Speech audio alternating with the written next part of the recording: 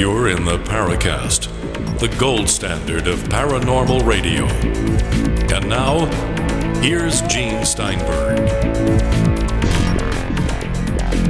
With Gene and Chris, we're back on the Paracast just after Chris had one of his famous breakfast meals. And after he was calling me out for the fact that if I want to have oats for cereal, I shouldn't have Cheerios. I should have steel-cut oats. Is that it? Well, anything that's not processed. I mean, oat, can be GMO, so you have to kind of be careful. If it's General Mills or one of the big, conglomerates, chances are you're going to be dealing with genetically modified oats. Okay, so does that mean I become genetically modified? I become an ET or something after I have a couple of bowls of Cheerios? I think GMOs are one of the largest unregulated experiments in human health probably in history. So, to each their own.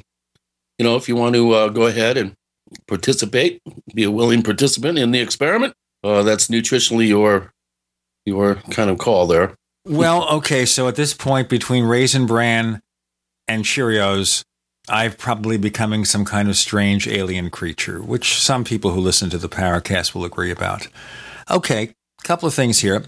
We had a great time with Ron Regehr last week, but like so many people, Ron has given up his landline and only had a mobile phone.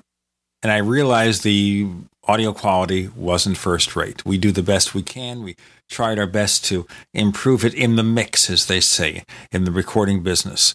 We're urging Ron to get himself a really good smartphone. Like Chris has an iPhone now. He sounds much better. So maybe we can persuade Ron to get an iPhone. They have all those free deals now. You get yourself an iPhone free with a 2-year contract. Yeah, and the other problem is that Ron is in a area here in Camp Verde or just outside of Camp Verde that does not have wired internet. So he had to go with a huge satellite scenario. Come to find out that, I think they only give you, 2 gigs or something to play with. So, he's really trying to keep his internet usage down to a minimum and chose to go the phone route. And unfortunately, even us at the Paracast with our superb technical and sound quality, occasionally we have one of those shows. So deal with it, people. Well, what can we say? We bring you the best guests we can every week, and occasionally we have, some issues with audio quality, but hey, it comes with the territory. We'll have Ron back, and maybe I'll have him come up to the house here, and we'll just sit shoulder by shoulder and talk into the same mic and make cow eyes at each other. Okay, well, don't get me started. That's that's too much. That's way too much. Now, we do have a new addition to the Paracast staff, a gentleman by the name of Andy Shopik. And Andy has been a salesman for many years, and he decided to become our sales and marketing director. He also has a lot of fascinating friendships in the UFO field. So we hope to hear some of his stories in our forums at forum.theparacast.com. Andy Shopik. So that means if any of you are interested in advertising on the shows, we'll send your info on to him and he'll tell you what's what. That's how we stay in business. There you go. So we appreciate that. It's really hard to find good help these days. It really is. Tell everybody about the new developments going on here at the Paracast with a premium version that, don't tell anybody, but it might be ad-free. Shh. Oh, yes. We're working on that. Now, we've talked about the ad thing before. You know how commercial radio works. You got to have a lot of ads. We run the same number of ads as other shows. And, of course, the kind of ads you get are advertisers are looking for people who want to fix things. You want to fix your taxes. You want to protect yourself. In case something happens and you leave us prematurely, you want life insurance. Maybe in case disaster strikes, you need something. So these are the kind of ads that you get. Now, when we have our own ads on the show, we want you to listen to them because maybe the product or service appeals to you. And if you buy that product or service, they will renew their ads and we get paid, which is fine. Now, the network, of course, they get paid for their own ads and they make their own decisions about which advertisers to accept.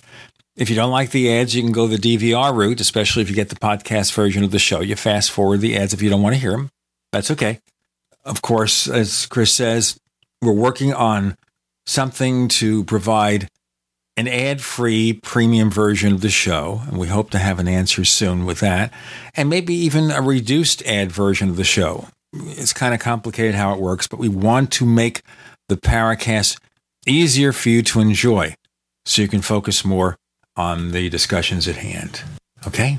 So anyway, let's get on with our business here because we've got lots of terrific guests that we are setting up for the Paracast over the next few weeks.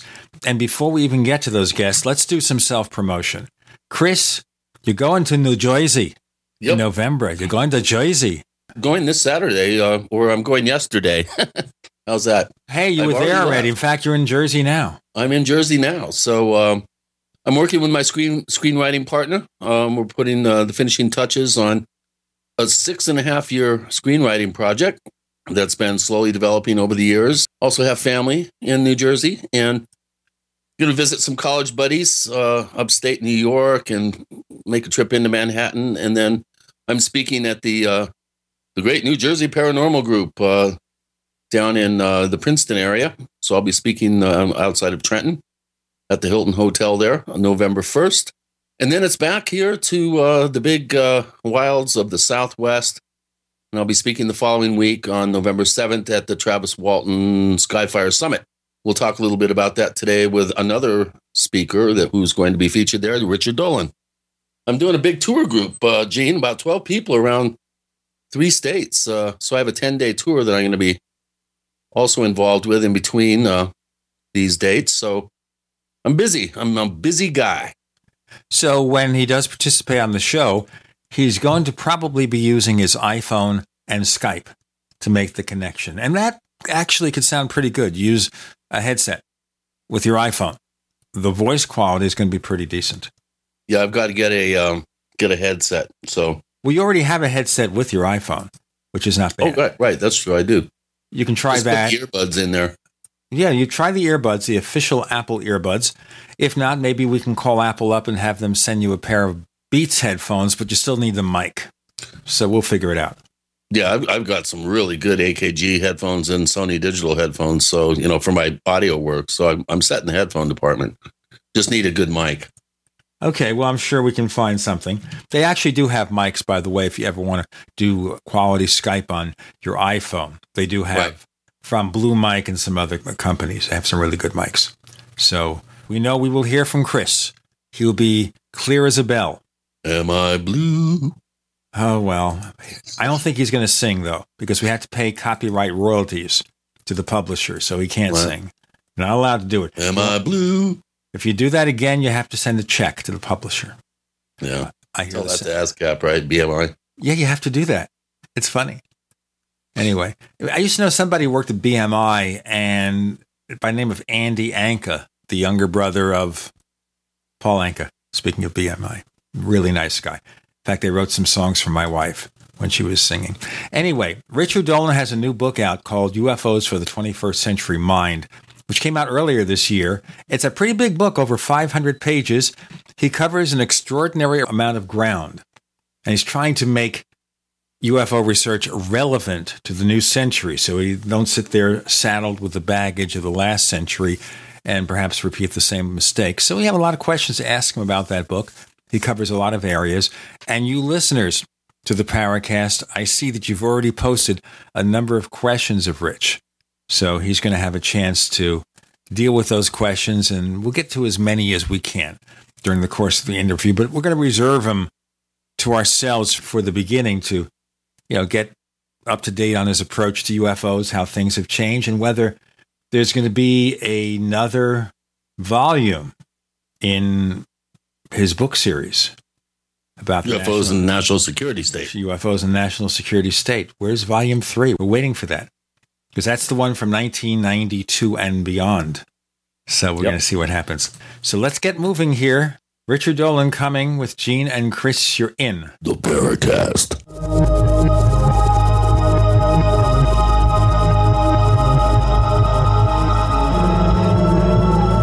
So here's what happened. I was placing an order online. The site went down. It took hours before it returned, but I'd already placed the order with another company. If your site goes down, you could lose business. And if you have a business or personal site, you'll want to know it's easy to run and it will stay online. At iWeb, your site is hosted on one of the most reliable networks in the world. Talk to a sales rep at iWeb.com. Use the promo code TechNightOwl for a special discount. First came Attack of the Rockoids, and it was a critically acclaimed success. And now there is The Coming of the Protectors. A former military intelligence man is contacted by a space woman in a dream that turns out to be a nightmare because evil forces on her distant planet are planning to conquer the Earth. This is gripping science fiction of the classic kind.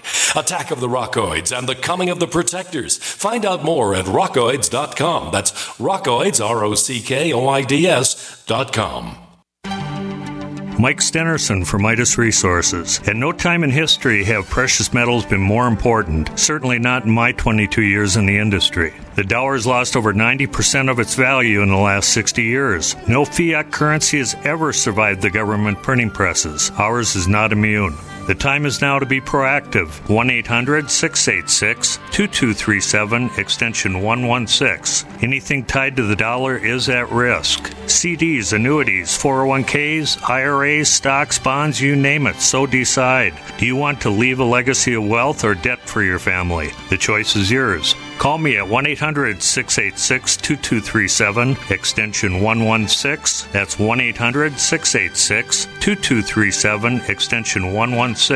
Be proactive, not reactive. Call 1-800-686-2237, extension 116. Don't complain about your cable bill going up and up and up. Do something about it. Grab a pencil and jot down this special number, 1-855-905-MY-TV. The more cable TV rates go up, the better digital satellite TV looks. Say goodbye to the cable guy and get more of your favorite channels in 100% digital quality for less money. Call 1-855-905-MY-TV. Sign up for packages starting as low as $19.99, and there's no equipment to buy. You get free HD TV upgrade, a free DVR upgrade, and free professional installation. You control what you watch when you watch it. Record your favorite shows, pause and rewind live TV, even skip the commercials. Watch local channels too. At just $19.99, what are you waiting for? Pull out your major credit or debit card. Call 1-855-905-MY-TV. 1-855-905-MY-TV. Say goodbye to the cable guy. Cut costs and get more. 1-855-905-MY-TV. 1-855-905-MY-TV. You're fired. According to the Small Business Administration, 75% of small businesses plan to eliminate jobs or reduce workers' hours to part-time. You're fired. According to Gallup, the unemployment rate recently jumped to nearly 9%, and the underemployment rate hit a staggering 17.9%. You're fired. 1 out of 3 young adults and 1 out of 2 recent college graduates are underemployed. Hello, I'm Keith Abel, a pharmacist and a home business entrepreneur. In 2011, I became one of those statistics myself. Instead of looking for another job in corporate America, I joined Dr. Joel Wallach, the Dead Doctors Don't Lie guy. We're creating steady incomes for ourselves and would like to show you how to do the same. If you want to supplement your current income, replace your income, so you don't have to become one of the statistics, then give me a call toll-free at 866-257-3105, 866-257-3105. You're fired. Don't wait till you hear those words. Start creating an extra income today. 866-257-3105. We'd like to hear from you. If you have a comment or question about the Paracast, send it to news@theparacast.com. That's news@theparacast.com. And don't forget to visit our famous Paracast community forums at forum.theparacast.com. With Gene and Chris, we welcome back our old friend Richard Dolan, who is here to talk about UFOs again, but this time it's his latest book, UFOs for the 21st Century Mind. But Rich, just as we got started with the show, you were telling us about your get-up, warm-up routine, preparing for this interview, and I've got to ask you to tell our listeners what you do. Well, to prepare for the interview, I'm not sure if that's the case, but I do fairly regular yoga these days. For the past year and a half, I've just gotten into it. What can I tell you?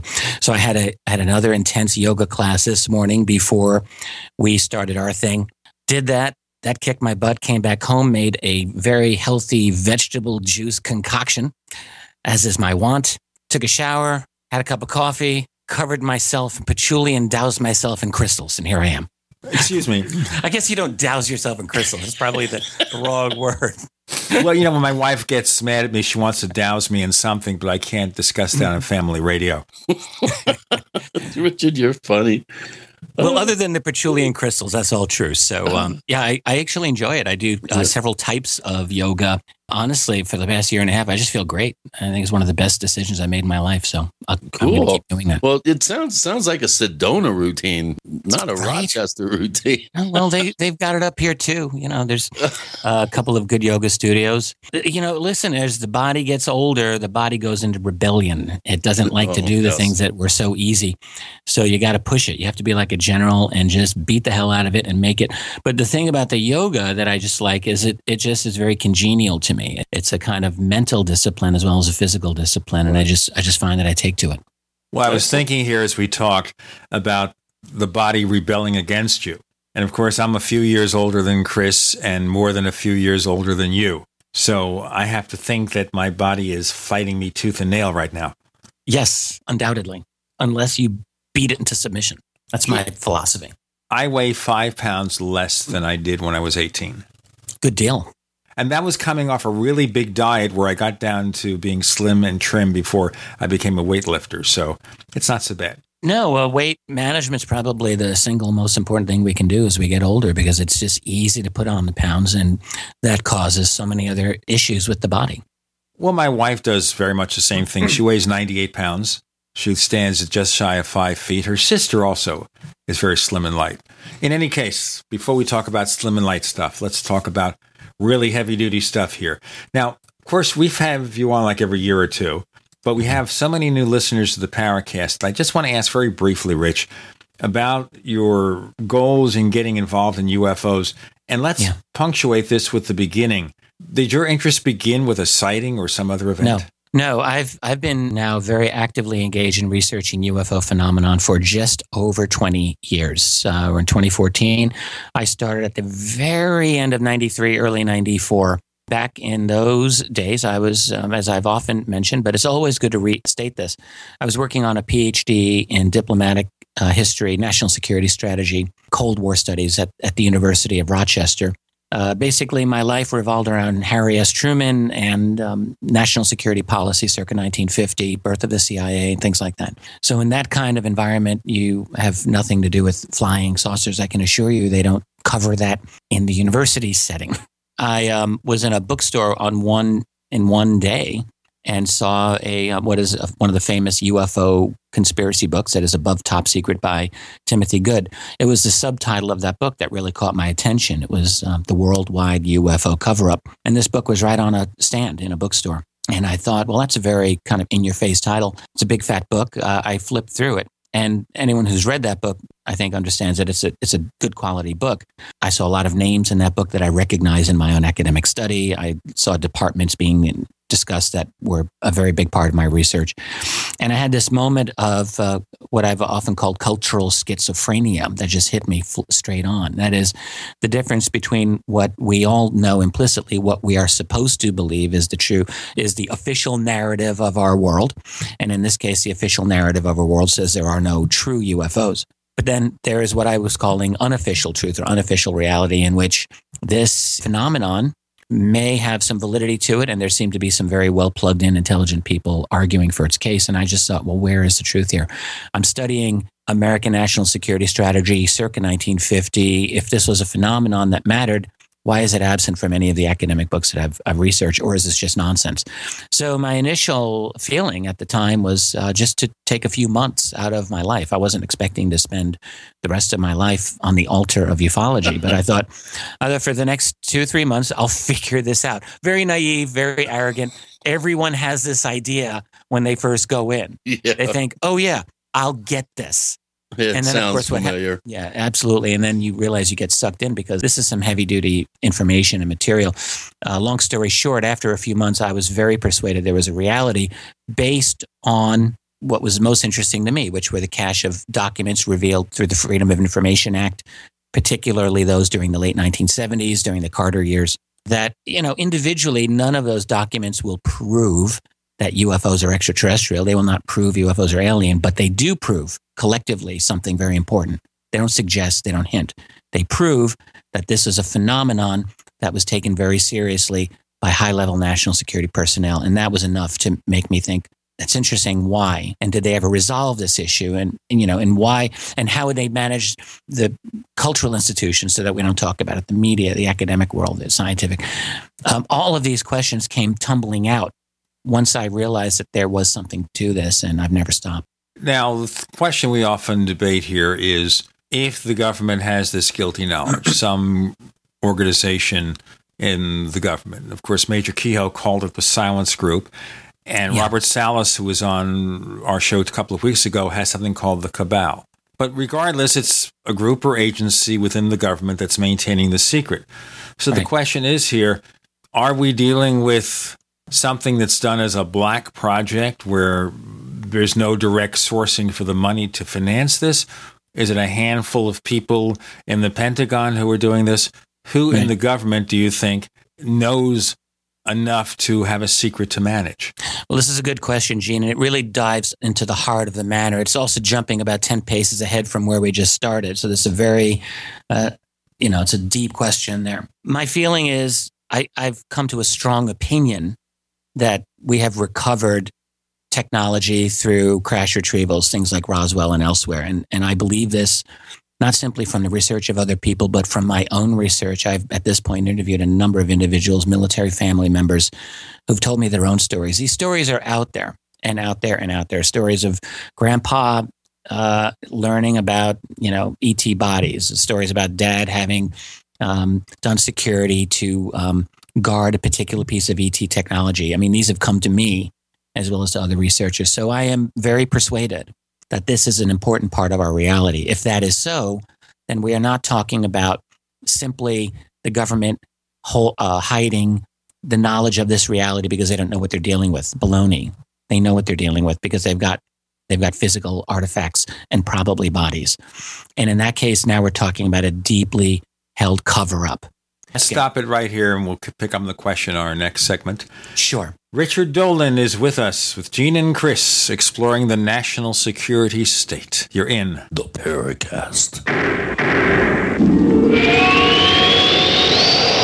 You're listening to GCN, proudly sponsored by UnseenNow.com. Lock down your digital life at UnseenNow.com. This is GCN. Is there a secret UFO agenda? Do strange creatures from the darkest corners of the mind roam the earth? Is there evidence for mind control, time travel, or devious government conspiracies? Find out the inside scoop on the latest conspiracies, paranormal activity, and Fortean phenomena when you subscribe to Tim Beckley's Conspiracy Journal. It's jam-packed with stories, special book and DVD promotions, and the best news, it's absolutely free, sent right to your mailbox. Plus, a bonus free email newsletter sent out every Friday. Simply send an email with your name and address to Mr. UFO at webtv.net. That's Mr. UFO at webtv.net. Find out what they don't want you to know.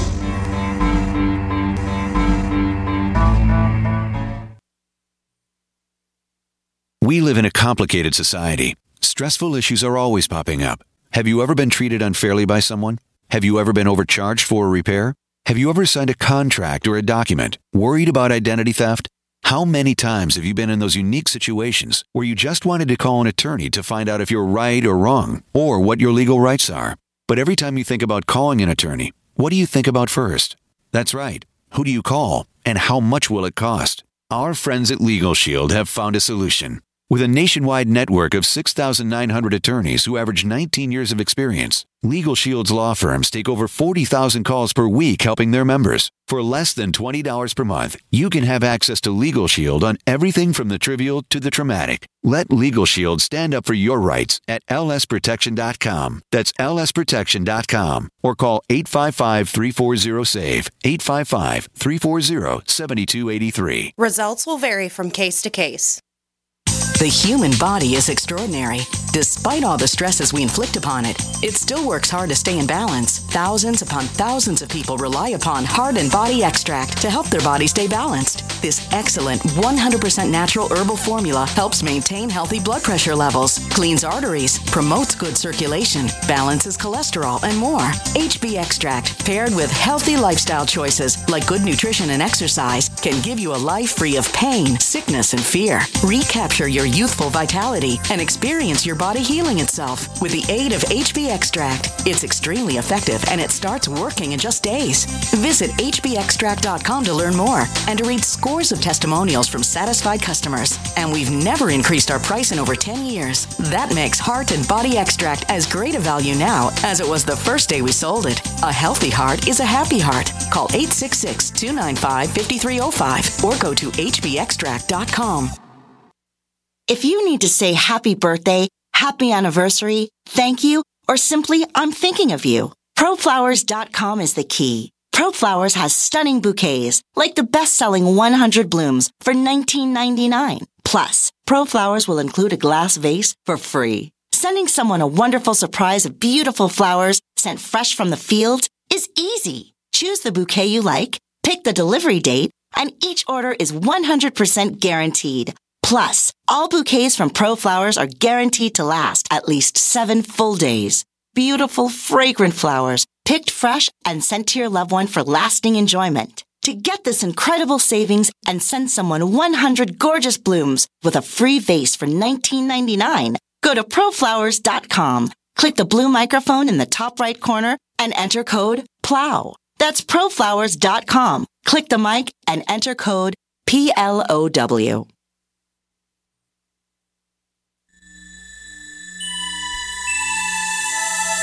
This is Jacques Vallée. You're listening to the Paracast, the gold standard of paranormal radio.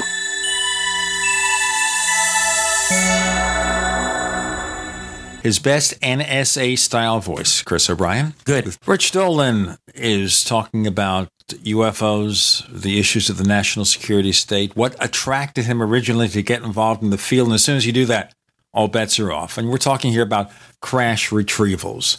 And we know the Roswell story, and I wanted to talk about a couple of the other things you have in your chapter in your new book about it.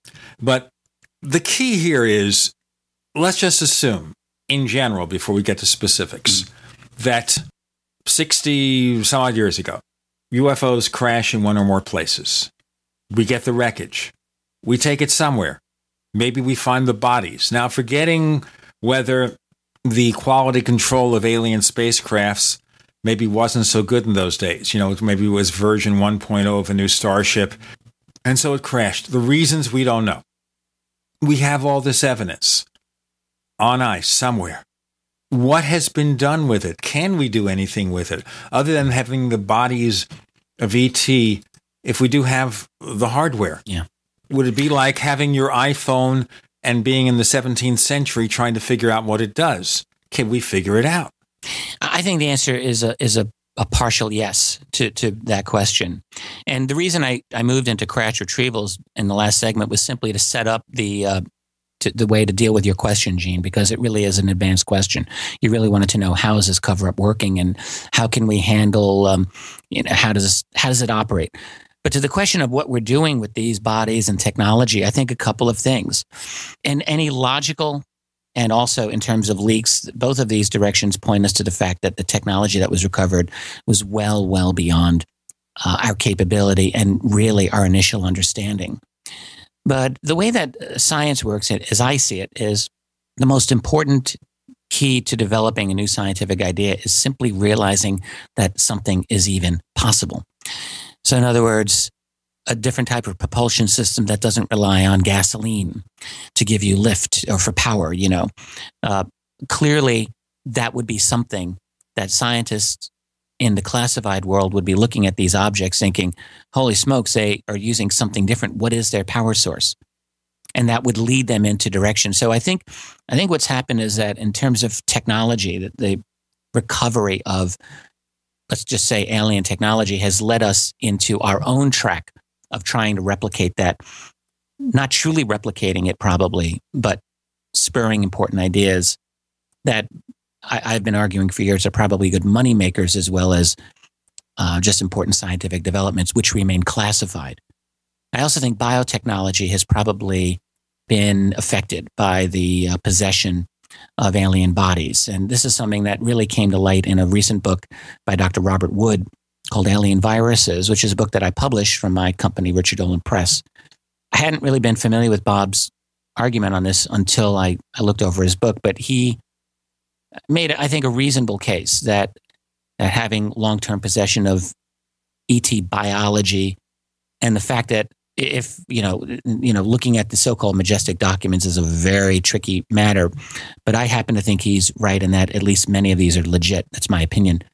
If you do that, it certainly looks like the biology of these beings is toxic or is certainly not congenial to humans. Are we going to say then that Ebola is based on an alien virus? I'm just throwing that out. I'm not saying that. I would certainly never say that. I don't know. I'm not part of that team. But what Bob has suggested, I think he's argued it very forcefully, is that at least looking through the majestic documents and also through published literature as well, he put his own pieces together, and that's his conclusion. I think that's a valid point of view at this point in time. It's all right. A possibility. Okay, so we expect, though, that... Okay, so we can assume then that ET growing up on another planet in another star system, it's not unusual to expect and or believe that they harbor alien viruses, just as if we go to another planet and we bring our own stuff there. Right. This is one of the big issues, I guess, to be considered with space travel. What bugs can we pick up? What bugs can we bring? Right now, we don't care about the bugs we bring because we don't believe that we're going anywhere that will impact anybody or we have no concern. But certainly, you'd think that an advanced race coming here from another star system capable of star travel, wouldn't they consider that issue, the fact that they could somehow infect us? It's a fair question. I don't really know how to answer it, Gene. There's a lot of things about this phenomenon that simply don't make a lot of sense, even no matter what way you look at it, whether they're extraterrestrial, whether they're interdimensional, whether they're black budget, whether they're fictitious, illusory phenomena. None of those are truly logical as far as we can see when you look at all of the things that happen. I mean, if they're extraterrestrial, yeah, sure. Why are they crashing so frequently, apparently? Why wouldn't they have taken precautions like that? If they're extraterrestrial, people like Ray Kurzweil have said, look, if they're extraterrestrial and that advanced, they wouldn't even need to be flying around in these clunky big ships and these big bags of water. They could just fly in nano chips the size of a grain of rice and do everything they want. I don't have answers to that. And I don't think anybody does. But the mystery about this phenomenon is that if you look at it from any other hypothesis, none of those are entirely satisfactory either. It's not totally satisfactory to look at this phenomenon as purely black budget technology. And it is not satisfactory to look at this phenomenon as purely interdimensional, angelic, demonic, whatever. And it's not satisfactory to look at it as completely something that is a product of the human mind. There are things that just don't fit in any of those hypotheses. So we have questions, not a lot of answers. All right, but we're looking at something here which is a physical phenomenon. Something crashes. Some kind of unknown aircraft crashes. Mm-hmm. There are pilots aboard that craft. Those pilots may or may not survive the crash. Right. We capture this physical craft. We take it somewhere. It's no longer theoretical. We have the reality sitting there in some unknown laboratory, maybe one or more samples of this alien technology. So at this point, we can't start speculating in the abstract about what it means. If we have this physical reality, we have the bodies, Are they possessing of some kind of alien virus or something that's toxic to us? What about radiation from the craft itself? There are a lot of direct implications here. Absolutely. So the direct question is, forgetting about everything else, here's the reality. If it's true, what is it? What are we doing with it? What can we do with it? Before we even worry about the secret, we have the reality. What can we do with this craft? Is there any evidence anywhere that any alien technology is filtered down into our reality? I think that what is being tried to do with this technology, A, is weaponize it, and B, to derive any kind of commercial applications out of it that can be profitable to those people who are in on the secret. I think those are the two things. Evidence, you're talking about insiders making leaked statements. You're talking about, what it looks like. There's no official documentation. There's no Freedom of Information Act document that's going to make this statement. There's just none. So what we have is a lot of inference. What we have is a lot of, a lot of stories that have come out that are consistent from a lot of different sources. And from those points of view, it looks to me that weaponizing and making profit out of the technology are two key things. It makes perfect sense to me that you'd weaponize it. And it makes perfect sense that you try to make money out of it. So you wonder then, do they have agreements with private industry? Yes, to absolutely. Take this, I mean, they have to. Okay, so therefore, they have to. Suddenly, doesn't it become easier to keep a secret if you funnel everything to private industry? Absolutely. Then suddenly you're not looking for a government official du jour to harbor the secret. They're basically moving it off to private industry. And a lot of the government officials, once they leave government service, will work for those very same companies where they brought the technology. More to ask in a moment. Richard Dolan, speculating about ET technology in our own hands. We also have a whole bunch of questions that you've asked through our forums at forum.theparacast.com. So check them out. Our forums, forum.theparacast.com. With Gene and Chris, you're in The Paracast. Not just an alternative to the mainstream media. We're the premier independent talk radio network. We are GCN. Attack of the Rockoids has been well received by critics and readers alike. It's a thrill-a-minute story you'll never forget. A former U.S. military intelligence officer is haunted by intense dreams about a beautiful woman pleading for his help after a terrible battle in outer space.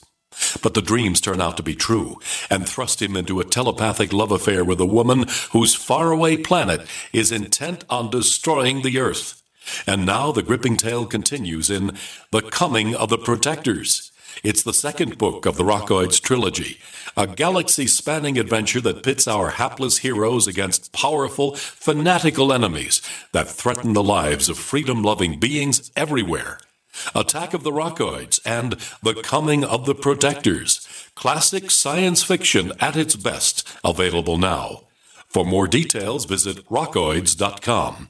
That's ROCKOIDS.com. The experts at Web.com want to build your business a successful website for free, just like we did for these current Web.com customers. We've used and looked at other website designers, but there's nobody better than Web.com. Web.com can build your website in as little as 7 days free. Plus, we'll promote it on all the major search engines like Google, Yahoo, and Bing. If after 30 days you're happy, we'll continue to provide promotion, hosting, support, and maintenance, all for one low monthly fee. If not, cancel and pay nothing. If you're in business today and you don't have a web presence, you won't be taken seriously. Call right now and you'll also get a free .com or .net domain name for your new website powered by VeriSign, the world's leading domain name provider. Call 800-297-0154. That's 800-297-0154. No upfront charge for site build, after which ongoing fees apply. Rights to site are relinquished when canceled. Domain included during active service, after which fees apply. That's 800-297-0154. With autumn in the air, it's time to think about getting ready for winter. And it's time to save at herbalhealer.com. You'll find amazing seasonal savings to prepare you for the fight against cold and flu season. Like Oregacillin to promote lung health. 30 capsules, regularly $34.95, now only $25. HHA Olive Leaf, the natural antiviral, normally $16.95, now 60 capsules are just $12. HHA Elderberry Power, a great flu and virus fighter, regularly $16.95, 60 capsules, now $10. Save on all our homeopathic detoxes. Choose from lungs, kidney, liver, brain, libido, or whole body, normally $26.95, now just $20. Visit herbalhealer.com and click on the Fall Winter Specials button to save on all our natural cold and flu fighting products. Also explore our Herbal Healer Academy correspondence courses that teach you how to handle your health naturally. herbalhealer.com, healing the world with nature, one person at a time, since 1988. What good is a Big Berkey water filter? We get that question a lot here at BigBerkeyWaterFilters.com. And in a word, the answer is protection. Protection from water main breaks, E. coli contamination, environmental chemical spills, pesticide runoff, chlorine taste and smell, and all forms of fluoride. Plus, Big Berkey water filters are the original gravity water filter system and most trusted on the market for a reason. Tested by multiple independent NSF EPA certified labs, they are the gold standard in water purification. At only 1.7 cents a gallon, a single set of filters can last for 5 to 10 years. That means big savings. Big Berkey, the one that's powerful enough to purify stagnant pond water. Get a Big Berkey today at BigBerkeyWaterFilters.com. GCN listeners receive 5% off all ceramic filter systems. Visit our website or call 1-877-99-BERKEY. That's 877-99-BERKEY. Big Berkey Water Filters, for the love of clean water.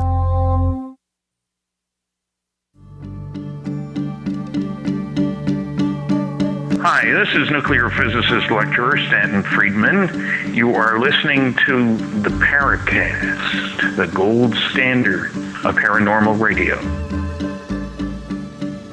So look where we go with this. If our government got a hold of real alien technology, they funnel it to private industry. They're busy trying to weaponize it, trying to profit from it, first and foremost. And as I suggested, Richard Dolan, when these people do get into private industry, after they leave government service, they will work for the same companies that they funneled business to. They're given the promise of lucrative jobs. That's why they do it. Most definitely. This is what it's all about. It's a revolving door.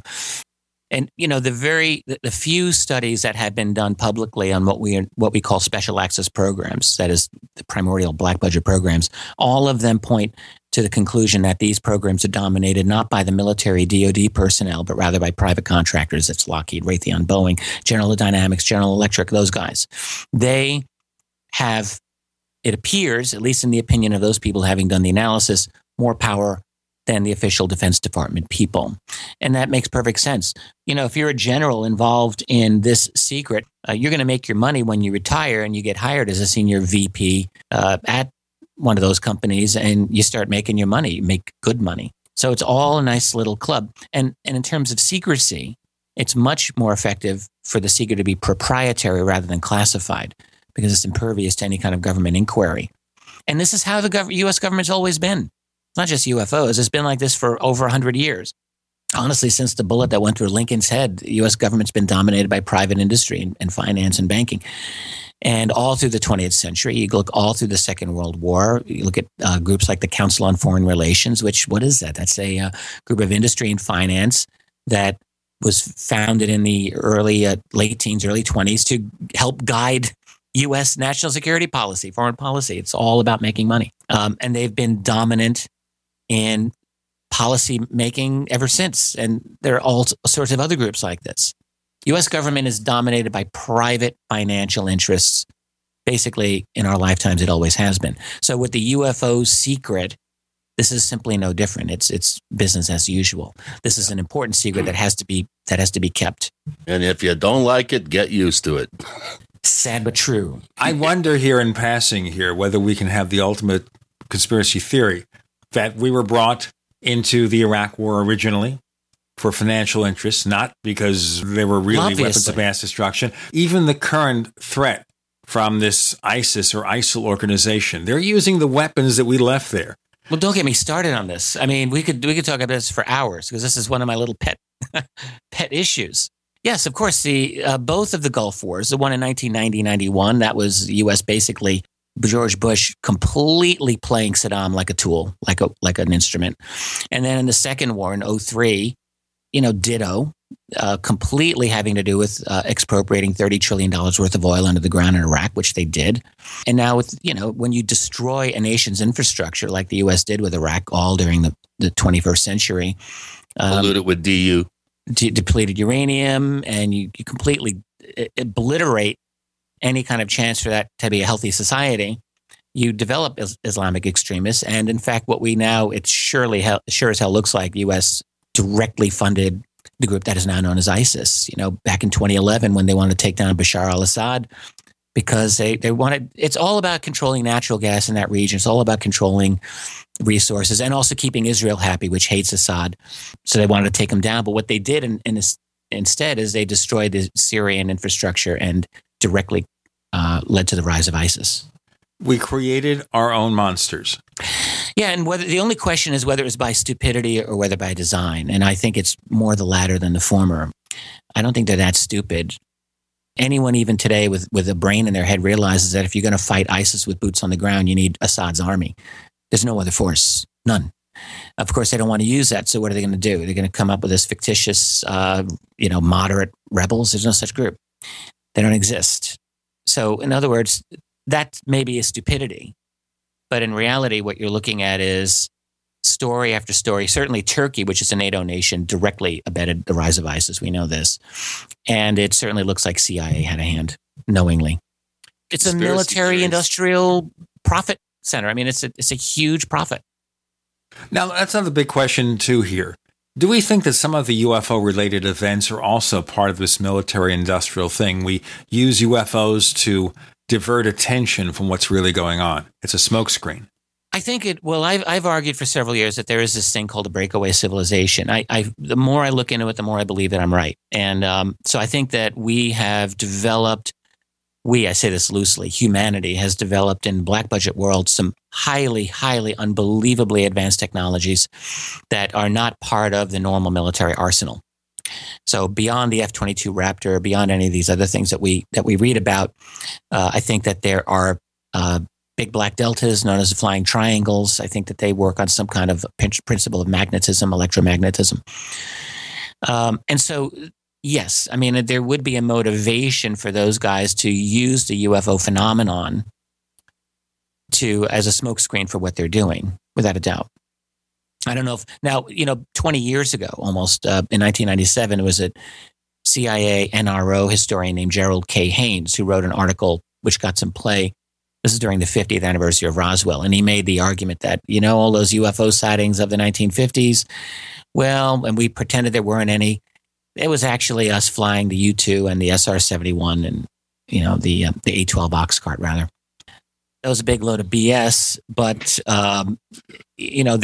when you look at that argument specifically, it's beyond weak. It has no validity. So there may be a few airline pilot sightings that spotted something way above them, traffic that they couldn't identify that was not officially there. But to just use that as a blanket explanation is just ludicrous. Right, and which is what CIA tried to do, back in the 90s. But I think certainly in theory it would be in their occasional interest to hide behind an actual UFO sighting.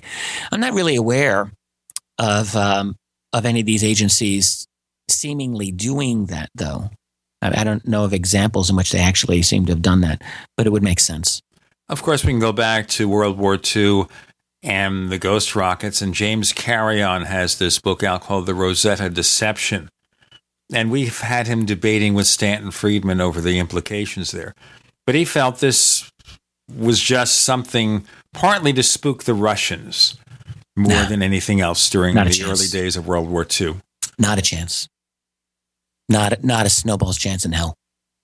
Because all you have to do is... He makes a pretty compelling argument in terms of some of the key players in deception programs that happen to be at the right place at the right time. I mean, there is a little bit of evidence to suggest that maybe some of these events could have been manufactured So I wouldn't throw that baby out. All right. Let me not say not a snowball's chance in hell. Not a snowball's chance in Yeah, hell. there's some pretty interesting, compelling documentation that does suggest that we did I'd like have to some see very, it. very key. I haven't read the book. I admit I'm arguing out of ignorance here of what Carrion has said explicitly. However, I've read many U.S. State Department cables of that event.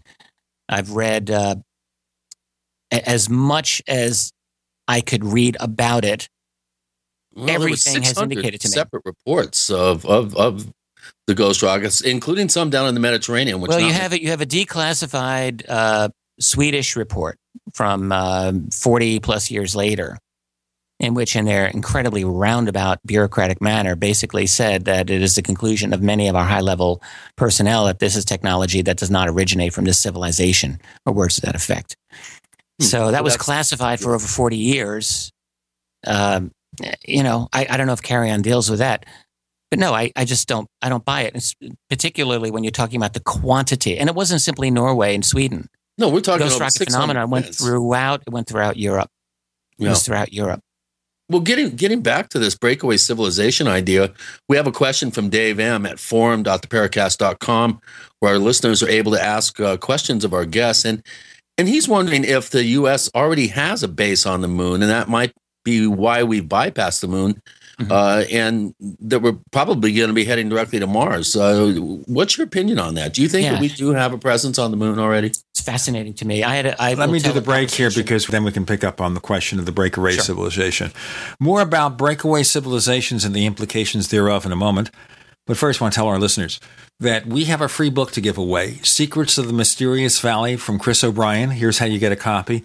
You go to theparacast.com, theparacast.com. Right there, front and center, is a sign-up form for our weekly newsletter. Just send us your email address. You get the free newsletter, not a lot of junk mail, just the newsletter, and we'll send you a copy of Chris O'Brien's Secrets of the Mysterious Valley.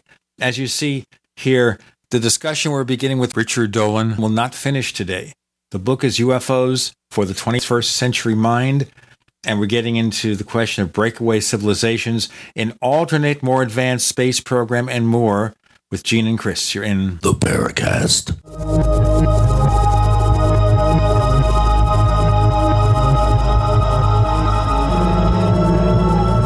UnseenNow.com, proud sponsor of GCN. Unseen Now's unparalleled encryption tools keep your communications secure. GCN.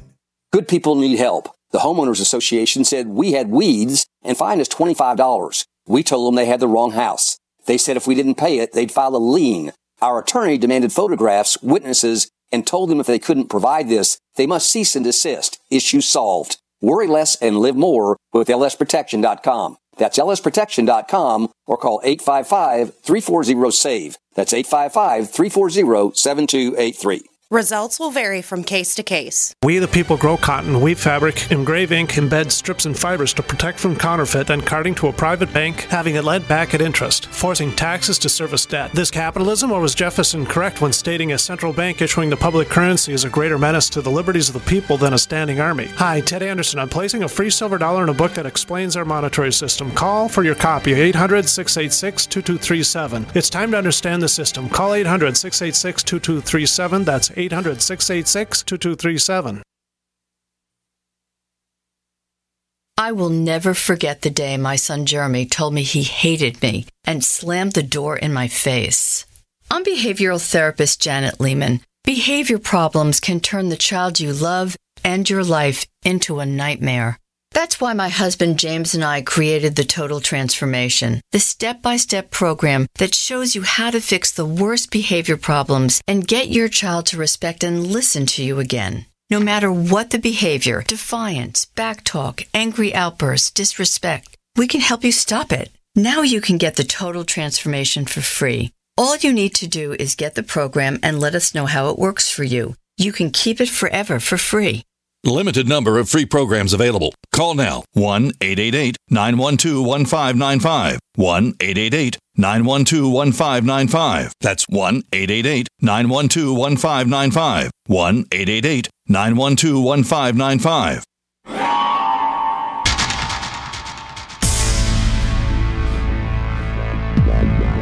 Welcome back to the Paracast, the gold standard of paranormal radio. And now, here's Gene Steinberg.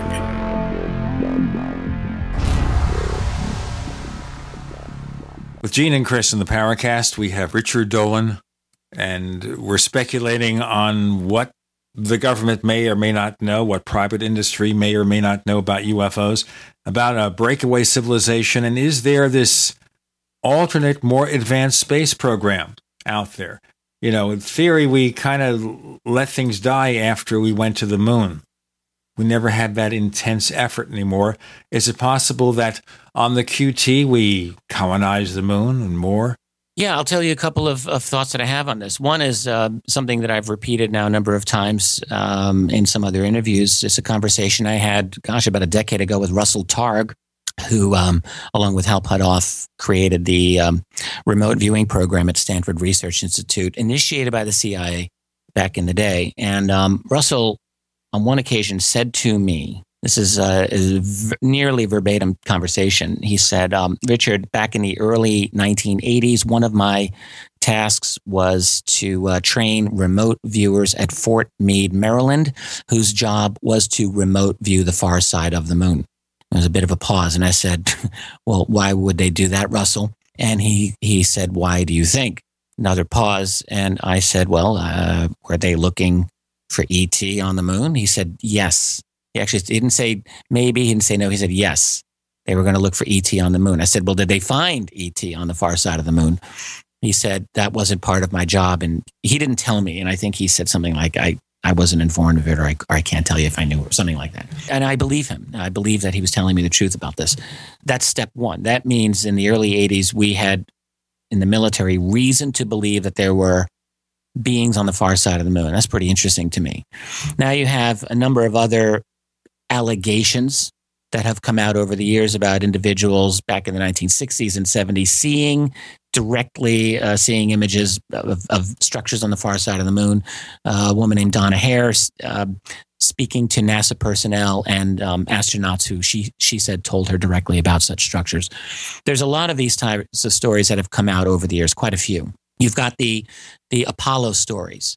I happen to credit the one that was told by Timothy Good, relating to a very close friend of his, who said she overheard a conversation with Neil Armstrong at a party where Armstrong was asked by this PhD, what really happened on the moon? You know, the kind of question we would all like to ask. And Armstrong supposedly said, according to this woman who overheard, yes, there are structures, there are menacing craft, things of this particular sort. You have Buzz Aldrin making a couple of really loose cannon tape statements over the course of his career. On one occasion saying that we were followed on the way to the moon, then backtracking, saying, oh no, it was something we ejected. Didn't sound very convincing. And he's made other statements. I think when you look at this entire scenario, that there's a very strong case that there's something on the backside of the moon. And furthermore, I'm not, right now currently working a source, retired NASA, high-level, prominent man, who he explicitly made the statement that every single NASA mission that was from Mercury right up till today has been monitored by what we would call UFOs. So that there's something important going on here. There's an enormous part of our reality that's basically being hidden from us. And if you've got breakaway civilization technology, which I can explain what I mean by that, but I think that means we have the ability to go off-world. I think that means that we have capabilities covertly that are vastly beyond what our official civilization has. And this is not illogical, frankly. Not illogical at all. All right, let's look at this and the implications. So here, wouldn't it be better from a public relations standpoint to show our space program to be more developed than it is? Not if the implications are so revolutionary for your society that it turns the whole structure of power upside down. Because if you tell the world, oh yeah, we've got these black triangles that can go off planet, well, you can't be a little bit pregnant and you can't a little bit disclose the reality of this. You just can't do it. If you're going to talk about it, you have to go all the way in, and that's just too dramatic. This is why The Secret started when it did back in the 1940s, when the implications became obvious. Because a 10-year-old child seeing a black triangle or any object that instantly accelerates is going to realize that they're not using gasoline to move around. They're going to understand this. In other words, implicit within the answer to the UFO propulsion mystery is a post-petroleum future. Now, that's could be a great thing for humanity, but that's really not a good thing for those people who are running the global structure of power right now. In our pockets for $3+ a gallon. That's right, and an entire financial global infrastructure that is reliant on the petrodollar, by the way, which is why the U.S. is at war with Russia right now. So that whole petroleum paradigm, from their point of view, there's no way they ever want to take that down. And, back in 1950, by the way, to them, it seemed like there was enough oil to last forever anyway. By 1950 levels of consumption, it would have been no problem. We're at a point now where we're sucking it down in a way that's vastly, vastly more intense than what was happening 60 years ago. So if you tell the world that you've got this advanced space program, there's going to be a lot of questions. And think about this. If a guy has an affair on his wife that lasts for a couple of weeks, that's one thing. If he has an affair on his wife that lasts for 20 years and then he's got to explain that, that's a little more difficult. If you've got this secret of this advanced technology all these years with classified patents that have held the future of the rest of humanity hostage, which is the case, and then suddenly you say, oh, well, yeah, we've got this off-world capability. Do you not think that there are going to be a lot of angry people on this planet? A lot of angry people. They're not necessarily going to all roll over with a dog-like obedience to authority and say, oh, yeah, well, whatever you say, boss. There will be people who will want to have lawsuits. There will be people who will want to do worse than that over having been lied to for years and years and having their future held basically in neutral while the rest of this secret world goes far ahead. All right. Just looking at this is incredibly fascinating. And you're telling me here that the evidence you see is from what? A whistleblower here and there who comes to you with this information? These information, well, it's information that I'll get through other researchers, but information that does come to me through people whose acquaintance I make, who I interview and tell me about their families. And I've had quite a few of these people. Why are you so lucky to get these people? I don't know. They know who I am. I'm very public. I'm very sociable. I'm not like a lot of other researchers. I really don't just keep to myself. I'm out there. I'm constantly out there meeting people. I do conferences 15, 20 a year. I have a Facebook page. I've got thousands of people who follow me, and I'm active and I talk to them. I mean, I'm pressing myself into a great number of people all the time. And I'm visible. I'm well known as a researcher in this field. So people will eventually speak to me. When I get a story from someone, I always have to ask myself, are they playing a game here with me? But I feel like I've gotten to know many of these people fairly well, and I don't think that's the case in most of these instances. You don't think there are people out there who don't want you to know the secret, whatever it might be, who are not trying to use disinformation to fool you, to send you stuff that maybe is fake? I believe I've had that happen to me, for sure. For sure. But I would say the vast majority of individuals I've communicated with are not like that. No, I think most of them, they have very limited information. We've got little bits and pieces here and there, and I just simply do my best to put it together. That kind of reminds me, Richard, of the gentleman that you interviewed that was used. The footage of the interview was used at the Citizen Hearing on Disclosure. I think he's been named now Anonymous is kind of his tag. Can you tell us just a quick thumbnail sketch of how you met him? He would be a good example of somebody that you're talking about. We're running out the clock here. Why don't you start for about 30 seconds and we'll pick it up in our next segment? Yeah, for sure. I'm glad you mentioned that, Chris. I like that man. I'm still troubled by the interview. The whole way it came about was not through any initiative of my own. I was actually asked explicitly by my friend Stephen Bassett, who knew about this. This man had also been cultivated by another UFO researcher named Ron Garner for many years. I was told that he was not going to live very long and he had potentially explosive information. And I was asked whether I would go up to interview this man. And so with a lot of hesitation, I eventually agreed to do it. Let's talk about that interview, that meeting in a moment with Richard Dolan and Gene and Chris. You're in the Paracast. First came Attack of the Rockoids, and it was a critically acclaimed success. And now there's The Coming of the Protectors. A former military intelligence man is contacted by a space woman in a dream that turns out to be a nightmare because evil forces on our distant planet are planning to conquer the Earth. This is gripping science fiction of the classic kind. Attack of the Rockoids and The Coming of the Protectors. Find out more at rockoids.com. That's Rockoids, ROCKOIDS.com.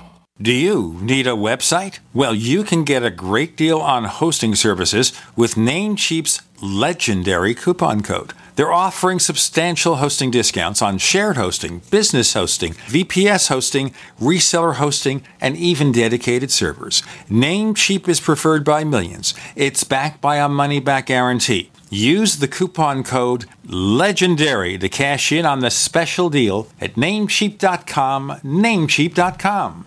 Quantitative easing, unemployment at depression levels, Europe financial system falling apart, China getting out of U.S. treasuries. At the end of 2008, the time of TARP, the national debt was at $11 trillion, gold trading around $850 per ounce. Close to 2012, the national debt exceeded $16.4 trillion, gold doubled to $1,600 per ounce. The $20 trillion threshold for the national debt is inevitable. Politicians in Washington have a ferocious appetite for spending and stimulus. What's worse, a printing press to finance. 100 years ago, we had a gold standard to limit this madness, but now you have to adopt your own gold standard. Don't be fooled with paper promises. Get Midas Resources 10 Reasons to Buy Gold free by calling 800-686-2237. Understanding the gold and silver market may be the only insurance you could have to avoiding the next economic crisis. Call 1-800-686-2237 and order your free copy. Again, that's 800-686-2237.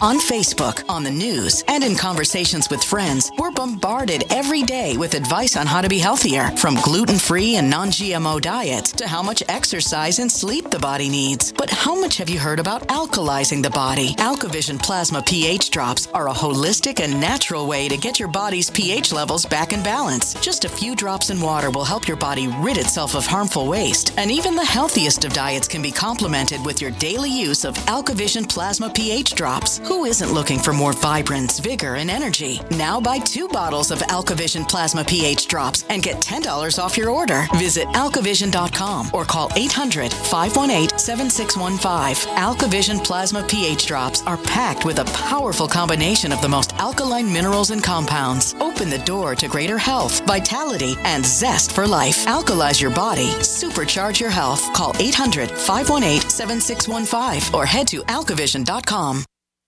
If you need to say happy birthday, happy anniversary, thank you, or simply I'm thinking of you, ProFlowers.com is the key. ProFlowers has stunning bouquets, like the best-selling 100 blooms for $19.99. Plus, ProFlowers will include a glass vase for free. Sending someone a wonderful surprise of beautiful flowers sent fresh from the fields is easy. Choose the bouquet you like, pick the delivery date, and each order is 100% guaranteed.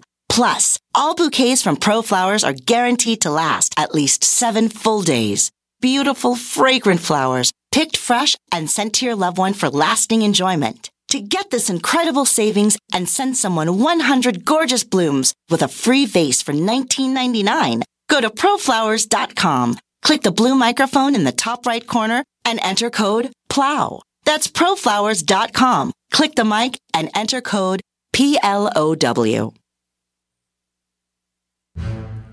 We'd like to hear from you. If you have a comment or question about the Paracast, send it to news@theparacast.com. That's news@theparacast.com.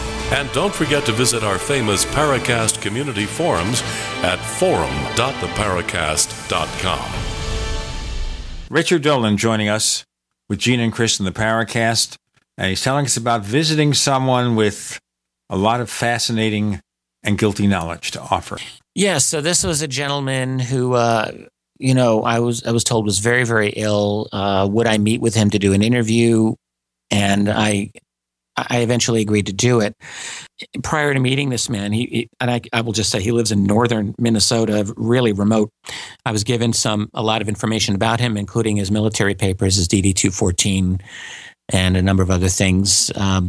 I met his son-in-law while I was there, who really is a good guy. I think a stand-up guy who knows his father-in-law's story very well. So I sat down to interview this man in a tiny little motel room in the middle of nowhere. And it's on YouTube. When I did this interview, I can just say I had no idea that it was going to be put out there so quickly on YouTube. For me, it was an exploratory type of interview. The problem that I have with this man, and I'll describe the story in a minute, is simply that to this day I have not been able to vet one way or the other what he says is true or not. I've had people write to me saying that he's full of it. Other people who say, no, I think he may be legit for a couple of reasons. A lot of people are very skeptical of him. Fundamentally, the interview was him talking about while in the Army Signal Intelligence in the late 50s, he was recruited by a gentleman who was CIA. So he did double duty working for the CIA in the late 50s, accepting UFO reports from Europe. That was his initial job. Talked about a little bit of that. I'm not sure if this is on the YouTube video. It may not be, but he remembered seeing, he said to me, a picture of a landed craft in Italy and a being near it. That was definitely an alien being, he said. Anyway, the real explosive thing of what he said to me was that at one point his boss was brought into Washington to meet President Eisenhower, and he accompanied his boss. He was a young man at the time. And supposedly Eisenhower said to them, I have tried to get information out of what's going on with the extraterrestrial situation down near Area 51. I have not gotten anything except blown off, and I'm sending you to go in. You're going to find out what is the status of this program, and if I don't get satisfactory answers, I will invade, this is the words he used, invade Area 51 with the Army. Holy smokes. So, this man's telling me this story. My eyebrows are going up into my hairline as I listen. And, just from my point of view here, you have to understand, this man, his health was so bad when I interviewed him. I actually was afraid at one point he was going to die right in front of me. He was just coughing and he was so weak. I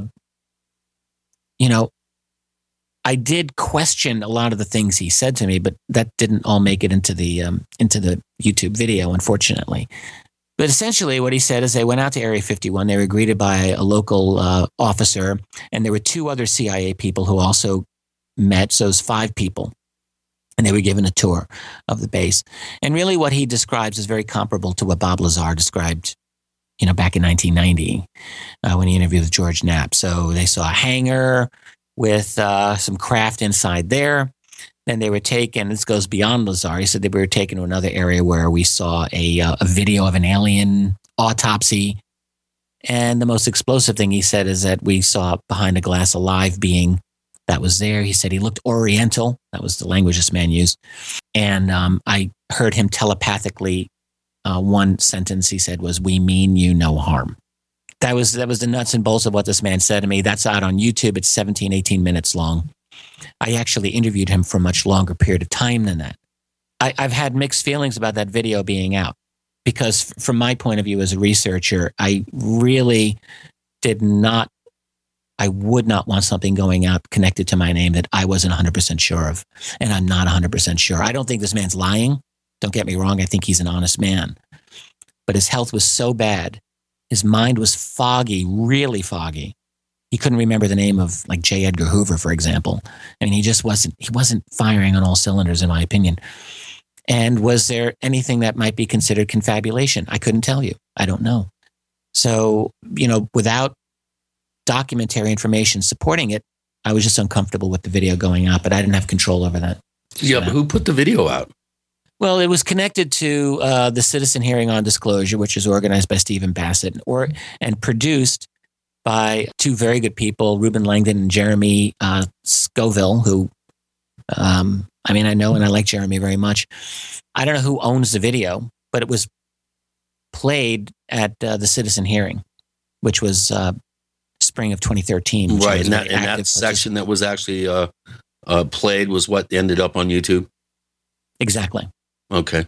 Yeah. When it was aired at the Citizen Hearing, that was the first time I saw it, and I thought, oh wow, I wasn't quite expecting this.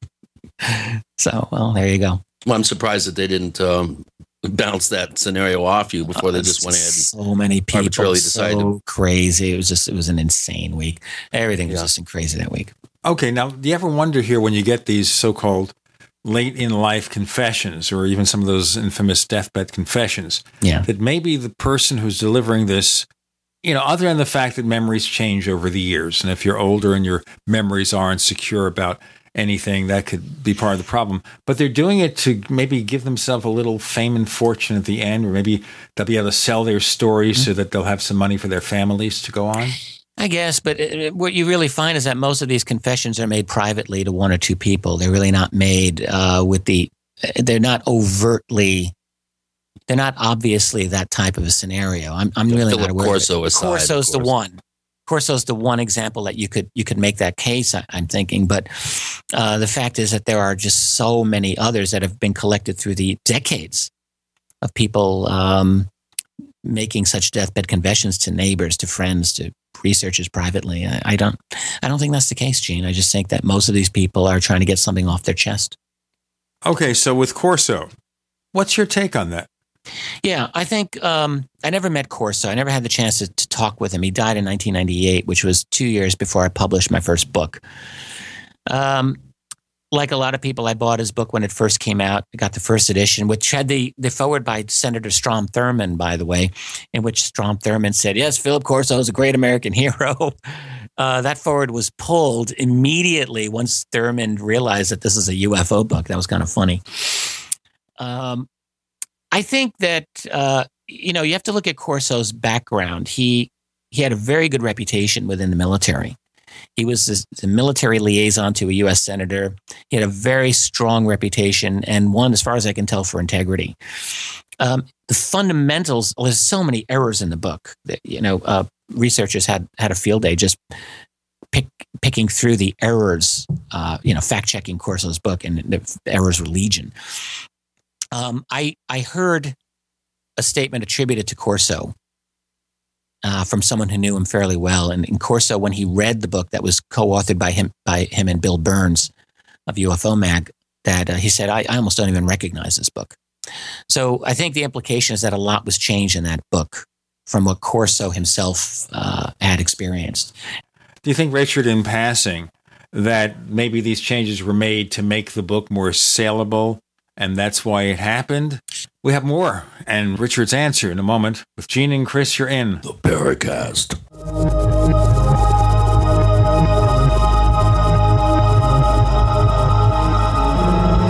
GCN, proudly sponsored by UnseenNow.com. Find out how to stop Big Brother in his tracks at UnseenNow.com. This is GCN.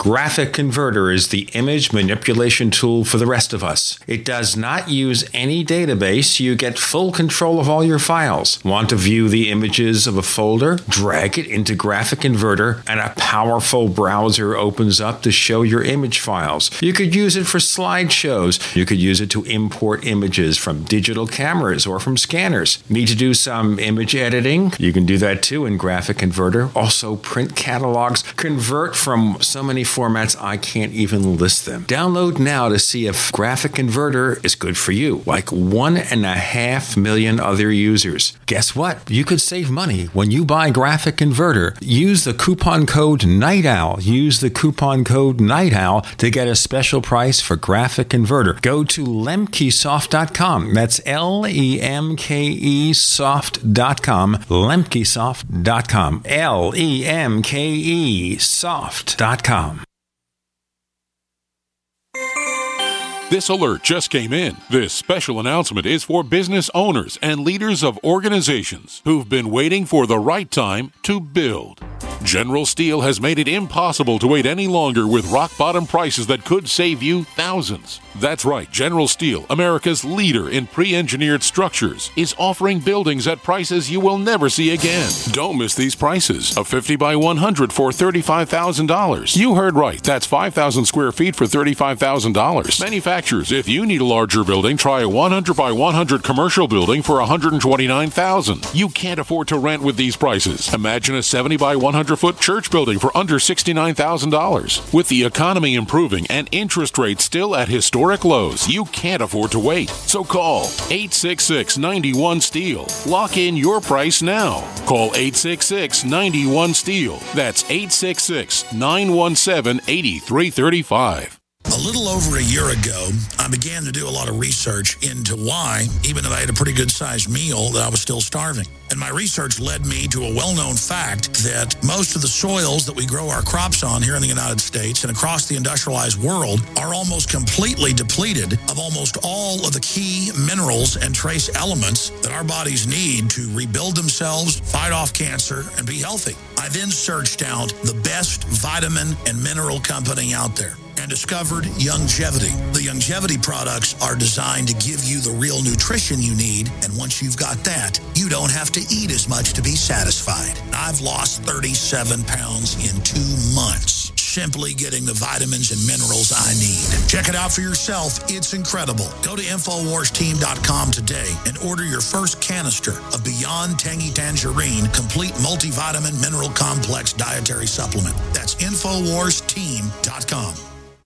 At 30dayfoodsupply.com, you can now purchase a one-of-a-kind product not available anywhere else. A meatless burger dry mix in 4 delicious flavors. With our new Oregon Trail Foods vegan burgers, all you do is add water and fry. They need no refrigeration. They're packaged in Mylar bags with an oxygen absorber for a long shelf life. They're non-GMO. They're gluten, soy, nut, and chemical-free, but they're loaded with flavor. And a good source of carbs and protein, yet low in sodium. Flavors include Italian, spicy Mexican, 6 vegetable, and black bean olive.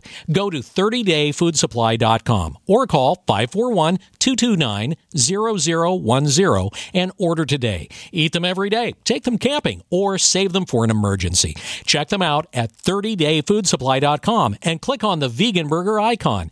That's 30dayfoodsupply.com, where all of our products are produced in Oregon by Oregon Trail Foods. 30dayfoodsupply.com. Hi, this is Don Ecker, and you are tuned into the Paracast. Let me tell you what, you're going to hear stuff here that you probably won't hear anywhere else. Hear that, George Snorri? We have Richard Dolan. Of course, his new book is entitled UFOs for the 21st Century Mind, a fresh guide to an ancient mystery. And we're going to get more hot and heavy into that in a moment, but we've got so many subjects on the table, we'll never finish all of them. So let's just ask about Philip Corso. Yeah. A Day After Roswell, co-authored with Bill Burns. And Corso didn't recognize that book. Do I assume then that it was enhanced, fictionalized, whatever, to sell more books? Is that what happened? Yes, absolutely. I chatted with Bill Burns about this on one occasion, face-to-face, after he and we'd had words, not directly, but in different programs. In fact, it might have been on your program that Bill might have said this. I can't remember where he was, but I had stated this years ago that I thought the book was essentially, the book made Corso's testimony useless for all time because there's so many mistakes in it that he was forever discredited. And Bill, he said to me, look, you got to understand, this was for a major publishing contract. It had to be out for the 50th anniversary of Roswell. We were under deadlines. And it is true, Corso's initial manuscript was just almost unreadable. It might have been useful for specific researchers to go through it, but it would not have been readable as a book. So it was Burns' job, he's a writer, to go through that and to make it into a readable book. As a publisher and editor myself, I realize how difficult that is. You can get some pretty bad manuscripts. And in his case, undoubtedly he rushed. In his case, undoubtedly there were mistakes that got into the book. And, just for our listeners and the readers of the original book, Day After Roswell, Open Minds has made that original manuscript available, by the way. Yeah, very, very good point, Chris. Excellent. So anyway, I think that with the book that came out, it was, it just, people had a field day on Corso. I think that there's probably something to it. I don't believe that Corso, that his was the only group that acquired technology out to industry. I think his was probably just one group of several. Because he's doing this in 1960. It's kind of late in the day. All right, let's go back to a subject we hit before, which is the crash retrievals, because you have a chapter in your book about this.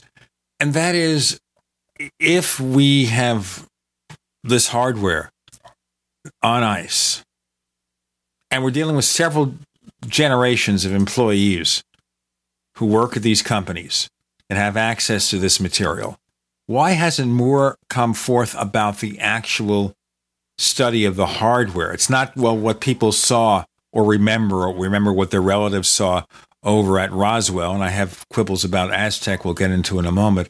But what about direct information on what we recovered? Well, actually, there was some very, very detailed testimony. A lot of people love to dismiss this, but I'm not so quick to dismiss it, that Linda Moulton Howe has talked about, the so-called Isaac testimony, which has to do with Silicon Valley, early 1980s, and deep-level, deeply classified program to study what appeared to be alien technology. And it was actually a very explicit amount of testimony.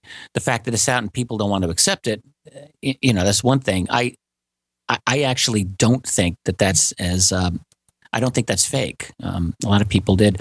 One of your former co-hosts, Gene, tried to say that the images that were put out during that whole thing were CGI. I'm not really persuaded of that either, but certainly the testimony, there has been some that has come out detailing the nature of the kind of scientific work. And the other source is what Bob Wood has talked about for years and years, Dr. Robert Wood, the Majestic documents, which if you were to print them all out, it would be almost 2 inches thick. It's a lot of these. It's not just 7-8 pages of Majestic 12 documents. This is a large number of documents that are not from photographic negatives either. They're actual paper that's been date tested and so on, that actually do put a story together of the attempts to study and attempt to replicate some of this technology. Since you raised that point, MJ-12 is an ongoing controversy. Stanton Friedman accepts the reality, but there have been recent public discussions, for example, involving Robert Hastings, author of UFOs and Nukes, where he doesn't believe it for a moment. Well, he said this for 25 years. That's right. He's sung the same tune for that. That's right, and Kevin Randall has been singing the same tune also, in harmony. Right. So what is your take of that? Do you think that it's too obvious, MJ-12? Or maybe there are other documents that are authentic and MJ-12 was part of the disinformation? No, I think when you're talking about classified documents, you're not talking, a classified document is not an infallible document. It's just a document that's classified. And it could be documents in the classified world that go through different stages of editorial review. I mean, there's all kinds of possibilities here. I don't agree with Randall or Hastings on this matter. I think they've been wrong, and I think they've been wrong-headed for years. I think Stanton is more right than wrong on the matter. I think that, I was terrified for years of those initial Majestic documents. I'm not talking about the initial MJ-12. I'm talking about the ones that came from the attic of Tim Cooper, who himself was well connected with the U.S. defense establishment through his father, and that had been analyzed and analyzed and analyzed again and again by Ryan and Bob Wood, that I think overall show a high degree of credibility. And again, if you stack those documents up, it's 1.5 inches, almost 2 inches high. There's a lot of them. If you read through them chronologically, you're going to be very hard pressed. If you want to see them as a hoax, you have to ask yourself, who is hoaxing this? It's not one guy with an IQ of 250 out of someone's basement, because that's the IQ you'd have to hoax all of those by yourself. So it's not just Richard Doty in his basement? Of course not. Not even close. Not a chance. The sophistication, the complexity, the span of information. I mean, if this is a hoax, you're talking about a large team of PhDs to hoax it, with real expertise in document creation, with real expertise in any number of scientific fields and historical realities. So if that's the case, if they are a hoax, that in itself, it seems to me, almost attests to the reality of UFOs, because you have to ask yourself, who are they hoaxing this for? Guys like me? Researchers like Stanton Friedman? Really? We're that important that you would create an entire expensive team of PhDs to make this an unbelievable cache of documents? Well, why would you do that? Or would it be for the Russians? Well, if it's for the Russians, to what end? You can't, disinformation is not the same as lies. Because if it was all lies, that would be the easiest thing to dismiss. So disinformation has to have truth in there for it to be credible. So if you're going to have disinformation for the Russians, then it has to be something like if you're going to have UFO-oriented information that's disinfo for the Russians, then implicitly you're recognizing that the Russians believe in UFOs, because otherwise it wouldn't be credible as disinfo. So in other words, however you look at these majestic documents, this is why I have a hard time with people like Hastings and Randall, because it's like you have the subtlety of a 10-year-old. They see the world in black and white. The world is not that simple. The world is not like a 10-year-old child sees it, where it's just like either one thing or another. There are shades of gray throughout our lives and our reality. If this is disinformation, it's important. And it's still, in other words, it's still worthy of our attention. And there's still something very significant about these documents. For Hastings to say, as he's done since the late 1980s, oh, yeah, Bill Moore passed himself off as an intelligence officer, and Bill Moore seems to be lying about this, and Bill Moore made this crazy confession back in 1989. Throw the whole thing out. To me, that's silly. To me, that's a lack of subtlety. It's a lack of sophistication. Let's look more into this and the implications, but I want to go back to one thing about crash retrievals. Now, with Roswell, we have lots of firsthand remembrances of things that happened. We can argue about the cause. We can say, okay, it was a spaceship, it was a test aircraft or something. Maybe it was the Mogul balloons. And there are various reasons to say one or the other is correct. So that's a point. Mogul? Well, Really? Well, we're arguing the cause of a real event that we know something happened. Okay. And then we can talk about the different causes and the value of each cause. We'll go for that. With Aztec, there may be another problem, which I'll get into in a moment. We have Richard Dolan. This book that he has out is called UFOs for the 21st Century Mind. And we'll get into a little bit in our next segment about the goals, what he's trying to accomplish with it, because we're talking about the contents very much now. With Gene and Chris, you're in The Paracast. Free from the shackles of corporate America, we're the place for independent thinkers. GCN.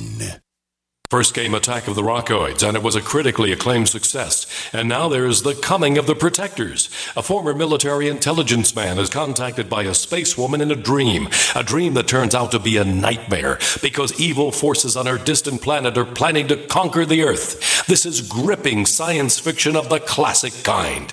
Attack of the Rockoids and The Coming of the Protectors. Find out more at rockoids.com. That's Rockoids, ROCKOIDS.com.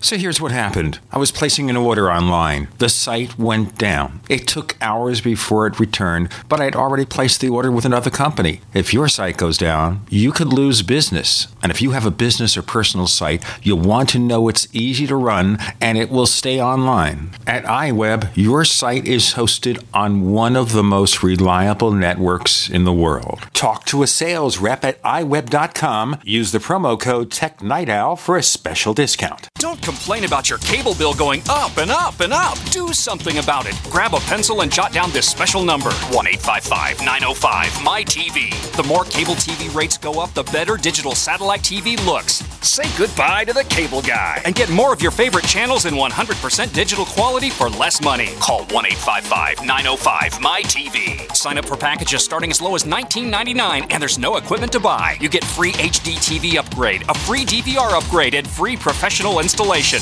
You control what you watch when you watch it. Record your favorite shows. Pause and rewind live TV. Even skip the commercials. Watch local channels too. At just $19.99, what are you waiting for? Pull out your major credit or debit card. Call 1-855-905-MY-TV. 1-855-905-MY-TV. Say goodbye to the cable guy. Cut costs and get more. 1-855-905-MY-TV. 1-855-905-MY-TV. We all know that Berkey Water Purification Systems are the most trusted name in water filtration. As an authorized Berkey dealer for over 6 years and serving thousands of satisfied customers, the Berkey Guy offers amazing specials for Berkey Water Filtration Systems. The Berkey Light Systems include a set of self-sterilizing and recleanable black purification elements that purify water by removing chlorine, pathogenic bacteria, cysts, and parasites to non-detectable levels and remove harmful chemicals such as herbicides and pesticides. Order the Berkey Light system today, complete with 2 black Berkey elements for only $231, and the Berkey Guy will ship your order free of charge. With the purchase of a Berkey Light, the Berkey Guy is also offering a set of fluoride and arsenic filters for only $39.99. That's over 30% off the retail price. Call the Berkey Guy at 1-877-886-3653. That's 1-877-886-3653. Or order online at GoBerkey.com. That's GoBerkey.com today. The human body is extraordinary. Despite all the stresses we inflict upon it, it still works hard to stay in balance. Thousands upon thousands of people rely upon Heart and Body Extract to help their body stay balanced. This excellent 100% natural herbal formula helps maintain healthy blood pressure levels, cleans arteries, promotes good circulation, balances cholesterol, and more. HB Extract, paired with healthy lifestyle choices like good nutrition and exercise, can give you a life free of pain, sickness, and fear. Recapture your youthful vitality and experience your body healing itself with the aid of HB Extract. It's extremely effective and it starts working in just days. Visit hbextract.com to learn more and to read scores of testimonials from satisfied customers. And we've never increased our price in over 10 years. That makes Heart and Body Extract as great a value now as it was the first day we sold it. A healthy heart is a happy heart. Call 866-295-5305 or go to hbextract.com.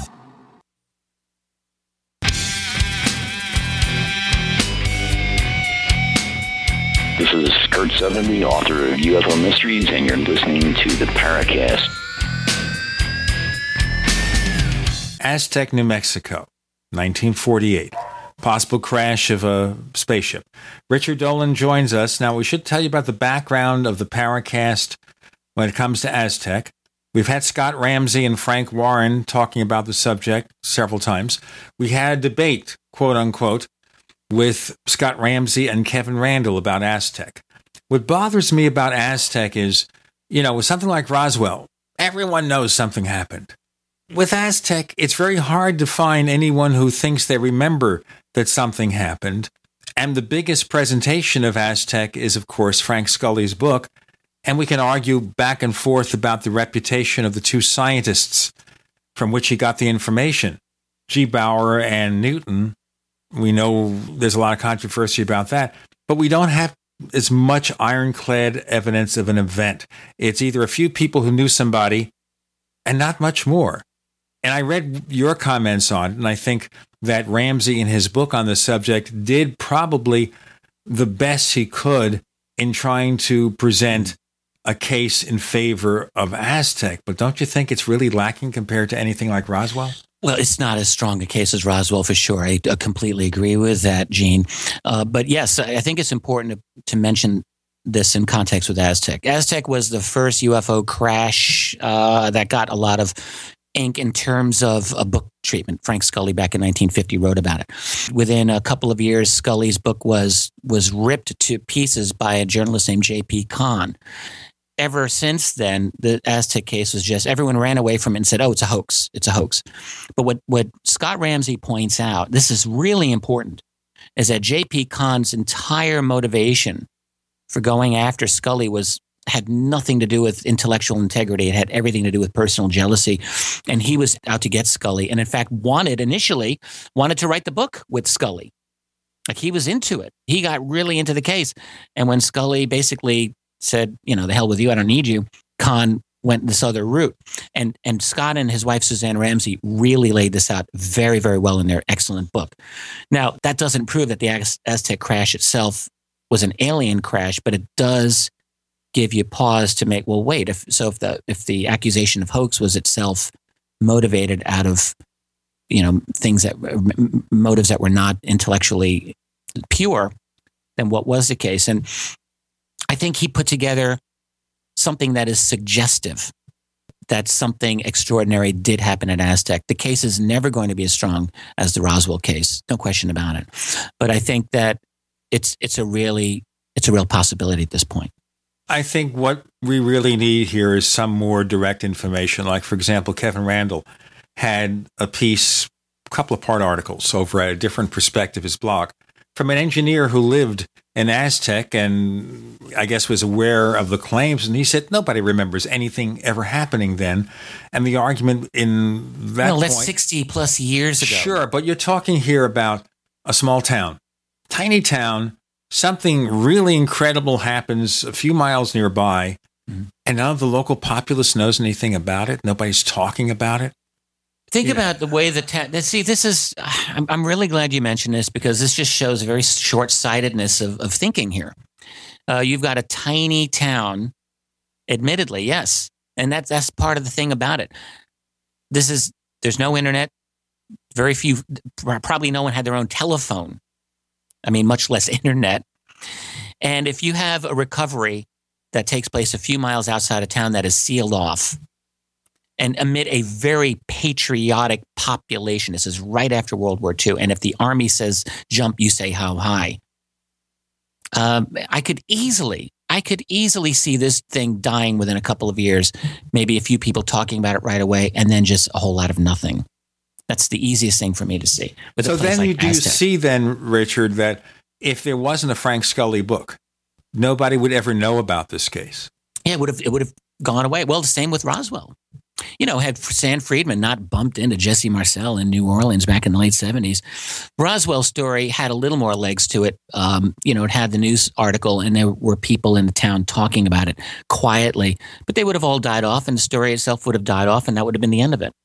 And one thing that Scott Ramsey did find at Hard Canyon was I'm trying to remember, there's a concrete slab that was used at the crash site that is suggestive and that it seemed to be there to support a crane that was there to remove the craft. I mean, there's actually something to go on here. And again, I agree with you in the sense that this is not as strong a case as Roswell, probably never will be. But I think the initial dismissal that lasted for generations, this reflexive fear of like no one wants to be associated with a hoax, I think we have to rethink that. And I don't think that that's really a smart way to look at this case. Okay. Now, that concrete slab, I don't know, that might be stretching it because there could be other things it wanted to drag. Regardless, how at this point do we ever do anything more in getting information about Aztec? Unless there's somebody's diary somewhere, somebody's surreptitious photograph, somebody who really has something direct. Probably nothing.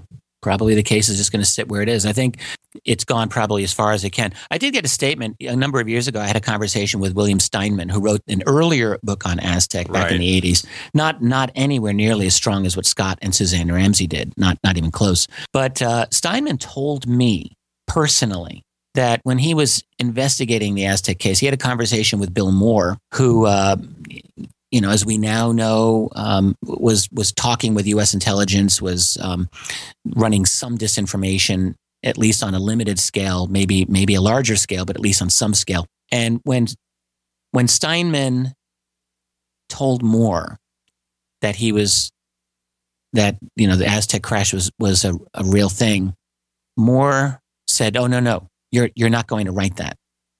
And Steinman said, "What? What are you talking about? I'm not going to write that." "Yes, of course I'm going to write that. It was a real event. It was a real thing. It was ET." Moore said, "No, you're not."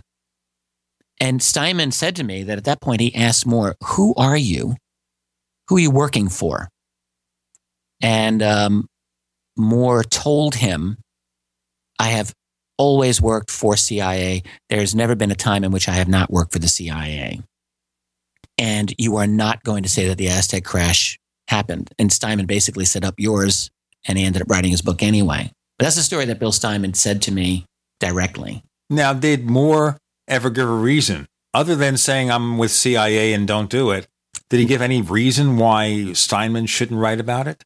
Bill Steinman didn't tell me anything more than that. I shared this story, by the way, with Linda Moulton Howe. Steinman had said almost the exact same thing to her as well. So he told Linda and myself. But I don't know anything more about why that would be the case. So weird. So anyway, we're covering the periphery of your book, mentioning things in it.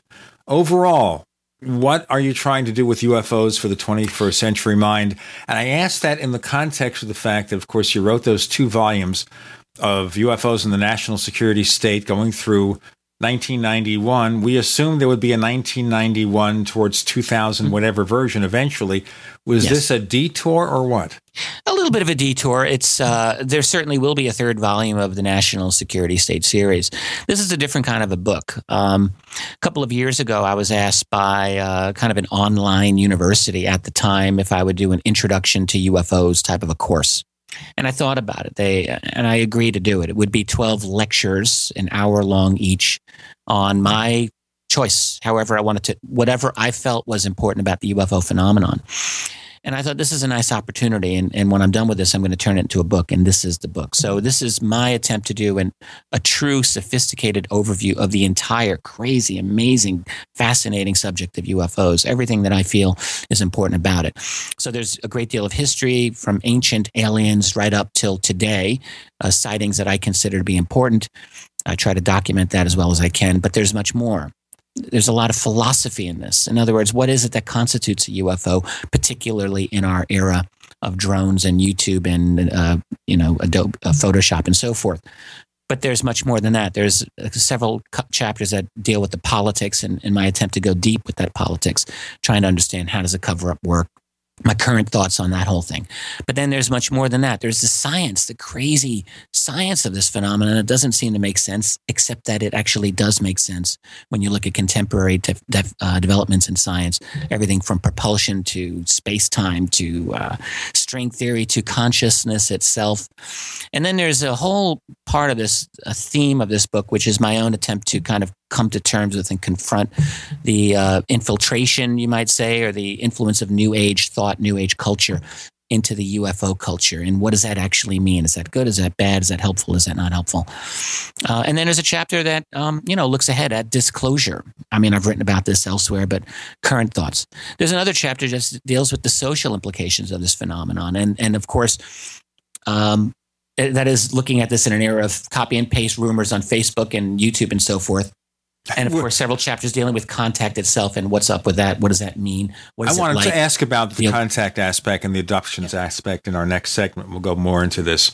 Richard Dolan with Gene and Chris. You're in the Paracast. UnseenNow.com, proud sponsor of GCN. Unseen Now's unparalleled encryption tools keep your communications secure. GCN. This is Dan Pilla. Do you owe the IRS money you can't pay? Are tax debts crippling you? I've defended people from the IRS for over 30 years. I've helped thousands, and I can help you too. I wrote the book on IRS settlement, and I'm telling you, there's no such thing as a hopeless case. Call 800-34-NO-TAX to finally get free of IRS debt. With the IRS's new programs, there's never been a better time to solve your problem. Call 800-34-NO-TAX. That's 800-34-NO-TAX, or my website, danpilla.com. Hi, this is Ted Anderson. Have you ever wondered why banks, stockbrokers, investment advisors won't talk about gold IRAs? They've been available since 1986, yet the financial industry won't recognize the value of gold for your retirement. Gold has outperformed paper investments, yet no word about IRAs. If you would like to have gold for your retirement, call 800-686-2237. Don't get left behind by rising inflation and low returns. Call 800-686-2237. Secure your future and call 1-800-686-2237.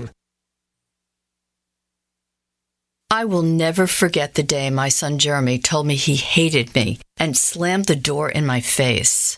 I'm behavioral therapist Janet Lehman. Behavior problems can turn the child you love and your life into a nightmare.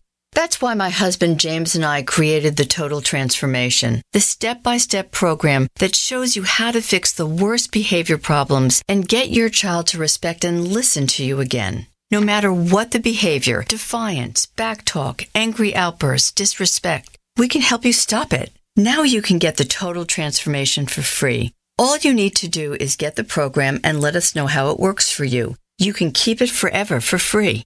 Limited number of free programs available. Call now. 1-888-912-1595. 1-888-912-1595. That's 1-888-912-1595. 1-888-912-1595.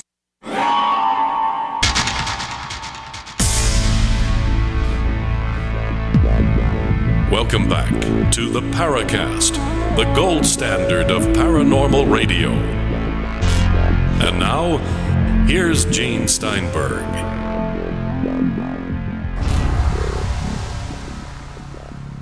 Richard Dolan, we're talking about UFOs for the 21st century mind. We've been focusing on a lot of the national security stuff about Roswell, Aztec, and the implications.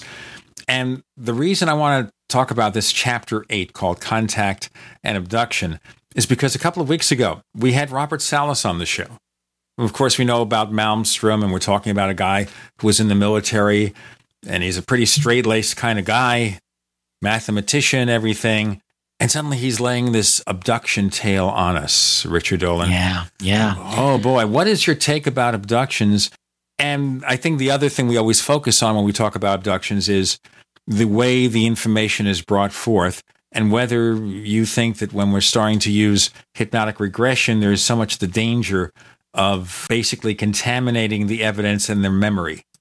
Yes, these are really important questions, Gene. I was as astonished as probably anyone else when I learned that Robert Salas had said that, yes, he too was an abductee and he wasn't going to hold back anymore. And I just thought, wow, I don't really know what to say about that. I've not really delved into it with him. I haven't spoken with him in any detail, and I haven't read the details of what he said. I only heard about it, probably like a lot of other people. The thing is with abduction, 20 years ago when I started researching UFOs, I remembered thinking, I'm not going to get into any weird stuff like abductions and crop circles and mutilations. I'm just going to study UFOs, like as if that wasn't strange enough. But the fact is, to ignore abductions would be, I often liken it to going to this amazing beach and you just put your little toe in the water and you say, okay, I've had enough. There's a whole big ocean out there.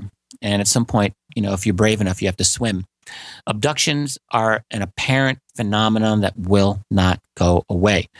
Again, I mean, for years I would read what other researchers have to say about it, but I can just say in my own journeys in this field, I've interviewed dozens of individuals, men and women, who've had what seem to be abduction experiences.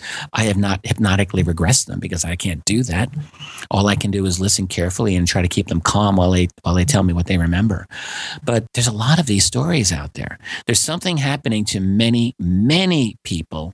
And what disturbs me more than anything else is that they go through their lives with this event that often is traumatic, sometimes transformative, but often it is traumatic. And they feel like they can't tell anyone because they're subject to ridicule. So I think that there's something happening. I think that there is an agency, there's a group, there's someone that is indeed taking people. This is not all bedroom sleep paralysis. Sleep paralysis is a real thing, but some of these abductions happen in people's cars, and they happen with waking knowledge, and not all of them require hypnotic regression, by the way, to be recalled. So there's enough out there to persuade me that this is a real phenomenon and that this is somehow connected with what we call UFOs. Not that there's not a military component, not that there's not a black budget component to this. I think there is. There's definitely, in my view, there's an abduction phenomenon that's happening. I tend to agree. I've had my own up close and personal experience when I was very, very young. I was a 6 or 7 year old. So, I mean, I do think that there's something to it, but it's infinitely more complicated, I think, than any sort of standard ufological explanation. It's just infinitely more complicated, and I don't think it's something that can be solved by one case or even by analyzing all the cases. I think each one has a level of strangeness that's unique to that particular person in that particular case. It's almost like the individual is filling in the details of some sort of not quite manifest event. It's really hard for me to describe. I think you're onto something here, Chris. I'm very, very in line with what you're saying. This is highly complex. One of the reasons I wrote this book, UFOs for the 21st Century Mind, I wanted it to be the single best sophisticated entry point into this subject that's been written. I mean, right. It's 500 pages, so it's not a short book, but it's not outrageously long, and it really is my attempt to cover everything that matters. And one of these things is the fact that this is a strange phenomenon. My feeling at this point is that what we encounter as UFOs, it exists, what I like to think of as like at the edge or beyond the fence of our reality. We have this, right. It's like if we're fish in the water and then someone comes into the water and then they leave. We wouldn't know how to imagine life outside the water, but we would have occasional encounters with something that enters our domain. And I think that this intelligence is kind of like that. I think they come into our reality, which, we perceive reality through space and through time, but we do know intellectually that space and time are not what our common sense tell us anyway.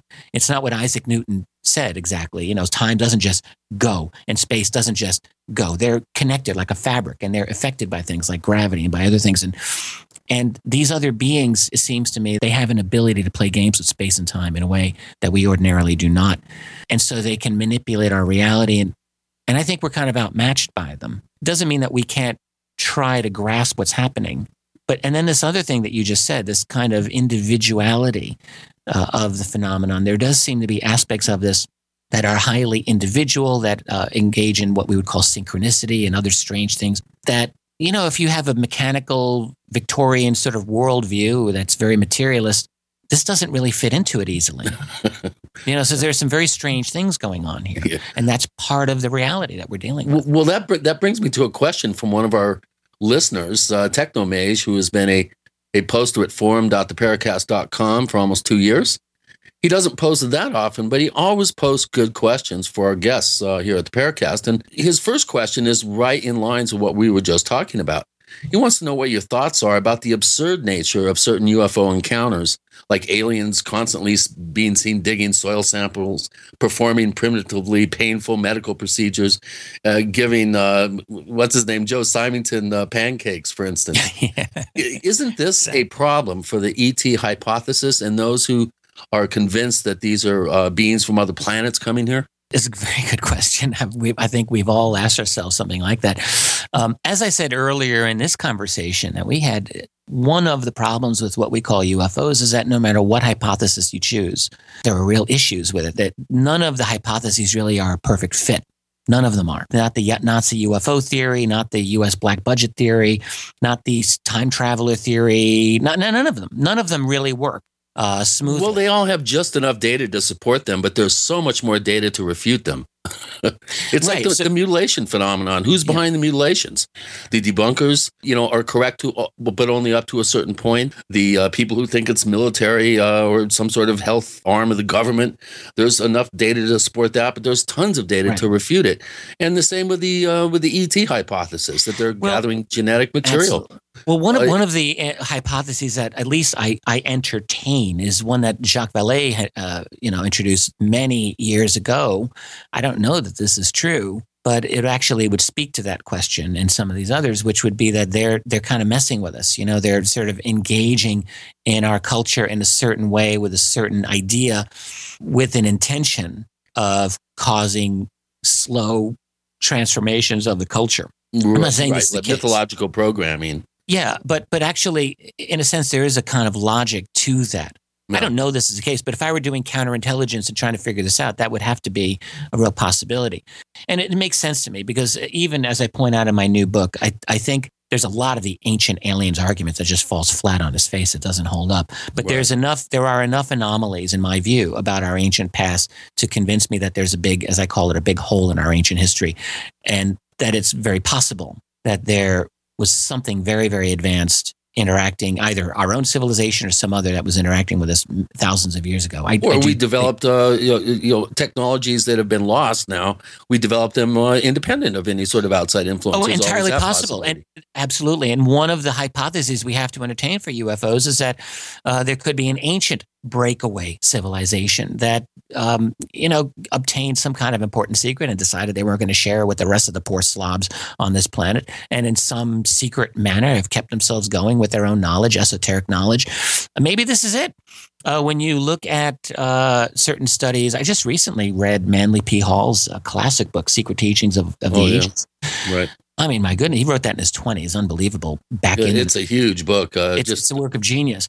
Right. And what he does is he kind of takes you through like all out of these esoteric societies and telling you what it seems like their belief systems were. And the idea that the ancient knowledge was closely held, guarded secret. Well, sounds like today, closely held, closely guarded secret. Exactly. Richard Dolan is with us with Gene and Chris. You're in the Paracast. Neighbors, are you tired of dealing with a slow web hosting provider? Well, check out A2 Hosting and their screaming fast Swift server platform. They even have SSDs that load pages 300% faster than the competition. Ready to give your site a speed boost? Well, tell you what, neighbors, head on over to a2hosting.com. That's A2, that's number 2, a2hosting.com. Check out their Prime hosting account. And get this, neighbors, they're even giving you an exclusive 25% off discount for all our listeners. 25%. And remember, their Guru Crew support team is standing by 24/7, 365 days a year to answer any of your questions.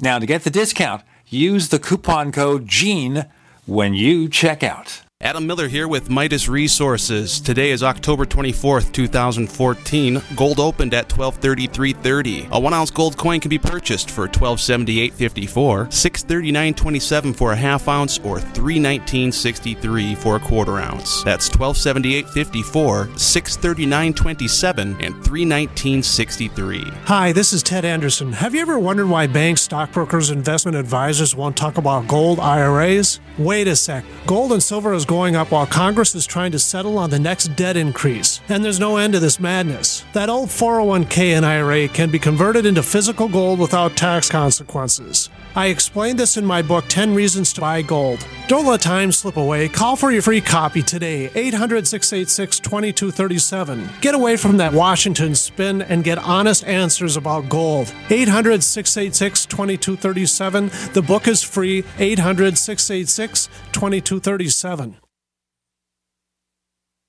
At 30dayfoodsupply.com, you can now purchase a one-of-a-kind product not available anywhere else. A meatless burger dry mix in 4 delicious flavors. With our new Oregon Trail Foods vegan burgers, all you do is add water and fry. They need no refrigeration. They're packaged in Mylar bags with an oxygen absorber for a long shelf life. They're non-GMO. They're gluten, soy, nut, and chemical-free, but they're loaded with flavor. And a good source of carbs and protein, yet low in sodium. Flavors include Italian, spicy Mexican, 6-vegetable, and black bean olive. Go to 30dayfoodsupply.com or call 541-229-0010 and order today. Eat them every day, take them camping, or save them for an emergency. Check them out at 30dayfoodsupply.com and click on the vegan burger icon. That's 30dayfoodsupply.com, where all of our products are produced in Oregon by Oregon Trail Foods.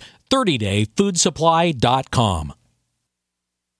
A little over a year ago, I began to do a lot of research into why, even if I had a pretty good-sized meal, that I was still starving. And my research led me to a well-known fact that most of the soils that we grow our crops on here in the United States and across the industrialized world are almost completely depleted of almost all of the key minerals and trace elements that our bodies need to rebuild themselves, fight off cancer, and be healthy. I then searched out the best vitamin and mineral company out there and discovered Youngevity. The Youngevity products are designed to give you the real nutrition you need, and once you've got that, you don't have to eat as much to be satisfied. I've lost 37 pounds in 2 months, simply getting the vitamins and minerals I need. Check it out for yourself. It's incredible. Go to InfoWarsTeam.com today and order your first canister of Beyond Tangy Tangerine Complete Multivitamin Mineral Complex Dietary Supplement. That's InfoWarsTeam.com.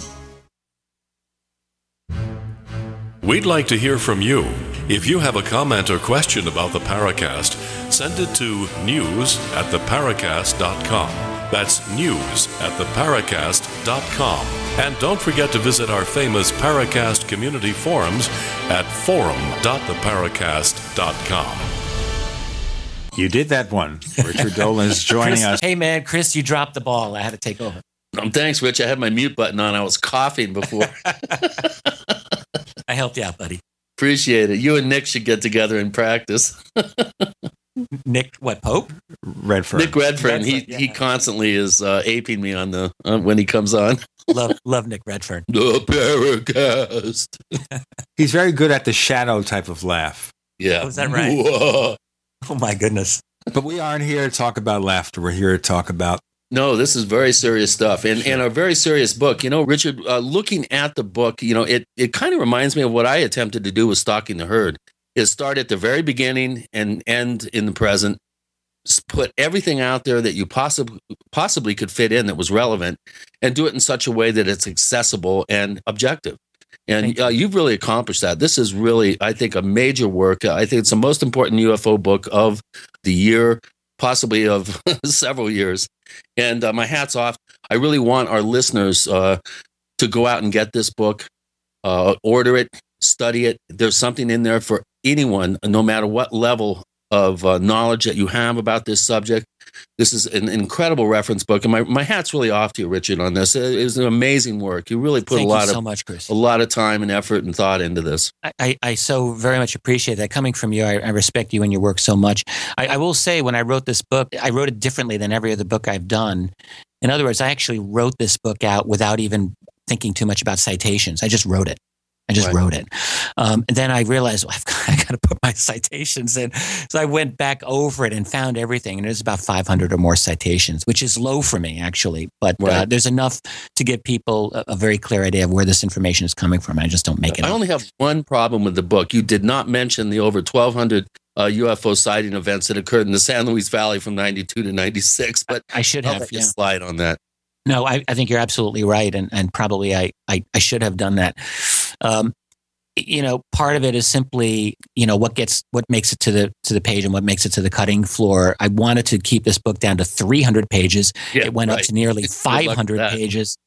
And there's still so much more. When I do the third volume of the National Security State series, I absolutely intend to cover that, you know, very, very fairly. And the NORAD event using your of work. 1995 was probably the most important event that included involvement with NORAD and the military.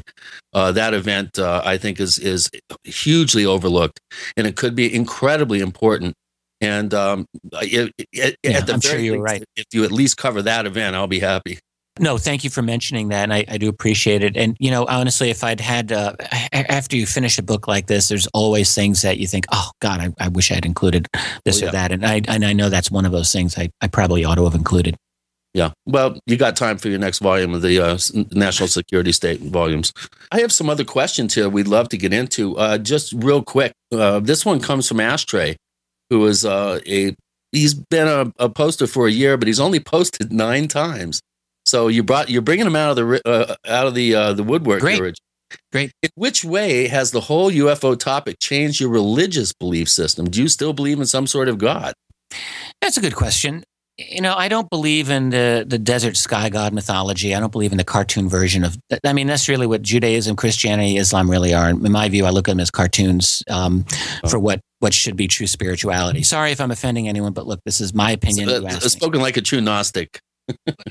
Well, right. So I went through spiritually. I think I've gone through the whole journey. You know, I went through years where I thought I was an atheist, and I'm not an atheist any longer. I do believe that there's a kind of transcendental reality. I believe, in other words, in the survival of some kind of being part of us after the deaths of these physical bodies. Call it the soul. This is as good a word as any. The ancients used it. I think that there's something like a soul. I happen to believe, I don't know this, but what can any of us know? But I believe that probably the way that we comport ourselves in this reality might have some determination on the quality of our existence after we shed this mortal coil. Has the UFO phenomenon affected my belief system? Not really so much, although through the UFO phenomenon, I did a long study of remote viewing, and it was a study of remote viewing that actually did affect my spiritual beliefs.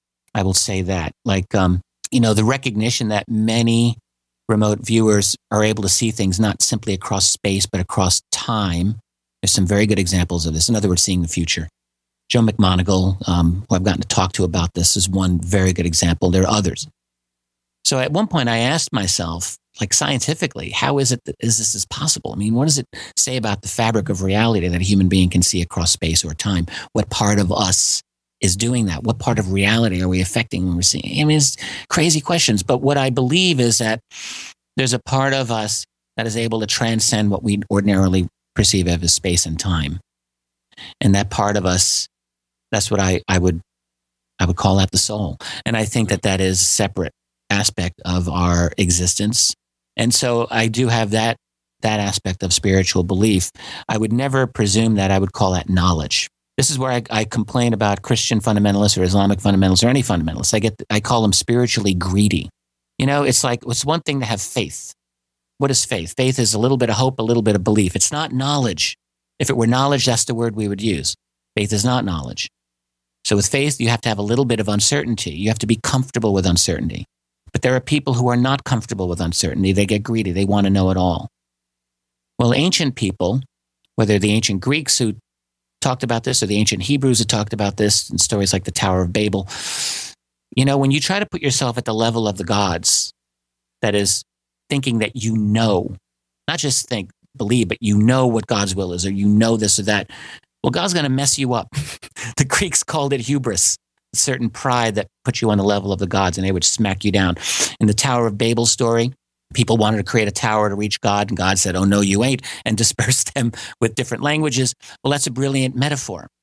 It's for us to understand that it is actually not the place of human beings to have true omniscience. It is not the place of human beings to put themselves at the level of the gods. There's always going to be doubt. So when you get these fundamentalist types, I call that greedy. We're not supposed to, you can't know. So be comfortable with some uncertainty and just get over it. But I believe, or at least I think that there's a reality that follows the death of my body. I can call that faith, and I don't mind calling it that. Yeah, I've always likened it like this is kindergarten, and all we're doing is hoping to graduate kindergarten and go on to first grade. Yeah, right. I think there was an old book, an old yoga book from the 1930s that I browsed through about a year ago, and the last page or so was kind of this amazing book. And the guy said, I met with this guru in India, and he said, we are all, those of us on the path, that we are candidates for humanity. We're candidates for humanity. I thought that was a beautiful expression. In other words, implying that we're not fully human. There's so much potential we can be, but if we put ourselves along the correct path, we are at least candidates for that. We're candidates for something, I'll sure tell you that. Richard Dolan is with us, and you're hearing about a lot of fascinating stuff and a show that's really too short to contain it all. With Gene and Chris, you're in the Paracast.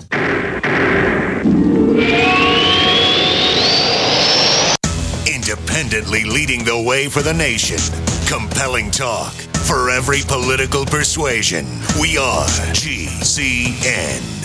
Graphic Converter is the image manipulation tool for the rest of us. It does not use any database. You get full control of all your files. Want to view the images of a folder? Drag it into Graphic Converter, and a powerful browser opens up to show your image files. You could use it for slideshows. You could use it to import images from digital cameras or from scanners. Need to do some image editing? You can do that too in Graphic Converter. Also print catalogs. Convert from so many formats I can't even list them. Download now to see if Graphic Converter is good for you, like 1.5 million other users. Guess what? You could save money when you buy Graphic Converter. Use the coupon code Night Owl. Use the coupon code Night Owl to get a special price for Graphic Converter. Go to lemkesoft.com. That's LEMKEsoft.com. lemkesoft.com. LEMKEsoft.com. We live in a complicated society. Stressful issues are always popping up. Have you ever been treated unfairly by someone? Have you ever been overcharged for a repair? Have you ever signed a contract or a document? Worried about identity theft? How many times have you been in those unique situations where you just wanted to call an attorney to find out if you're right or wrong, or what your legal rights are? But every time you think about calling an attorney, what do you think about first? That's right. Who do you call, and how much will it cost? Our friends at Legal Shield have found a solution. With a nationwide network of 6,900 attorneys who average over 19 years of experience, Legal Shield's law firms take over 40,000 calls per week helping their members. For less than $20 per month, you can have access to Legal Shield on everything from the trivial to the traumatic. Let Legal Shield stand up for your rights at lsprotection.com. That's lsprotection.com. Or call 855-340-SAVE, 855-340-7283. Results will vary from case to case. I will never forget the day my son Jeremy told me he hated me and slammed the door in my face. I'm behavioral therapist Janet Lehman. Behavior problems can turn the child you love and your life into a nightmare. That's why my husband James and I created the Total Transformation, the step-by-step program that shows you how to fix the worst behavior problems and get your child to respect and listen to you again. No matter what the behavior, defiance, backtalk, angry outbursts, disrespect, we can help you stop it. Now you can get the Total Transformation for free. All you need to do is get the program and let us know how it works for you. You can keep it forever for free.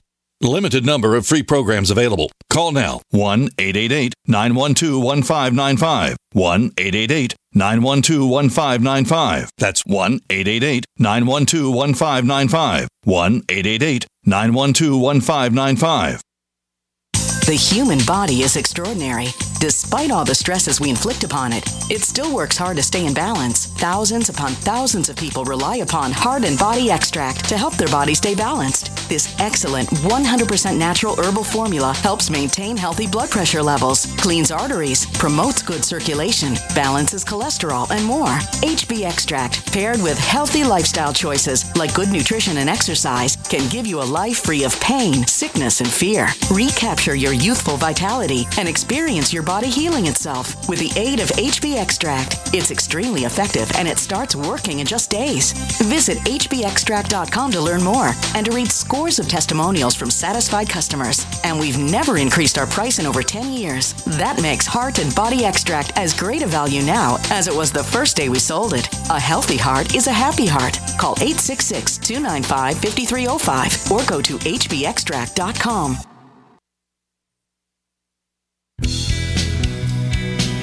Hi, this is Ted Phillips listening to the Paracast, and it's as good as it gets, believe me.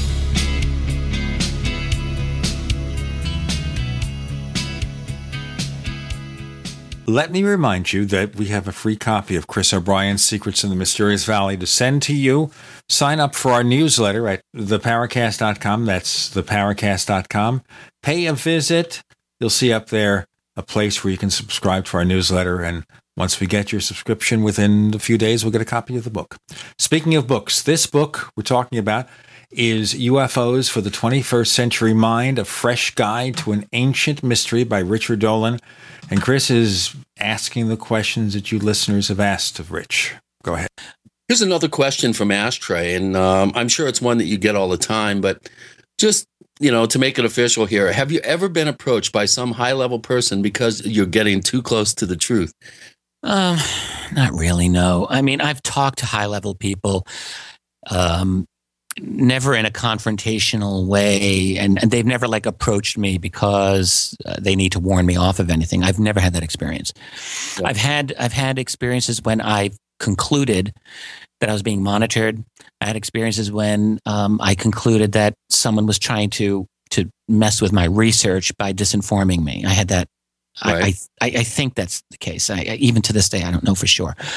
But I've never been warned. I've never felt threatened. I had one in my whole time doing this. I had one very bizarre feeling that I might have been under some kind of attack. And I don't even mind mentioning it. It was back in 2005 in November at one of the crash retrieval conferences, which was run by Ryan Wood and Bob Wood.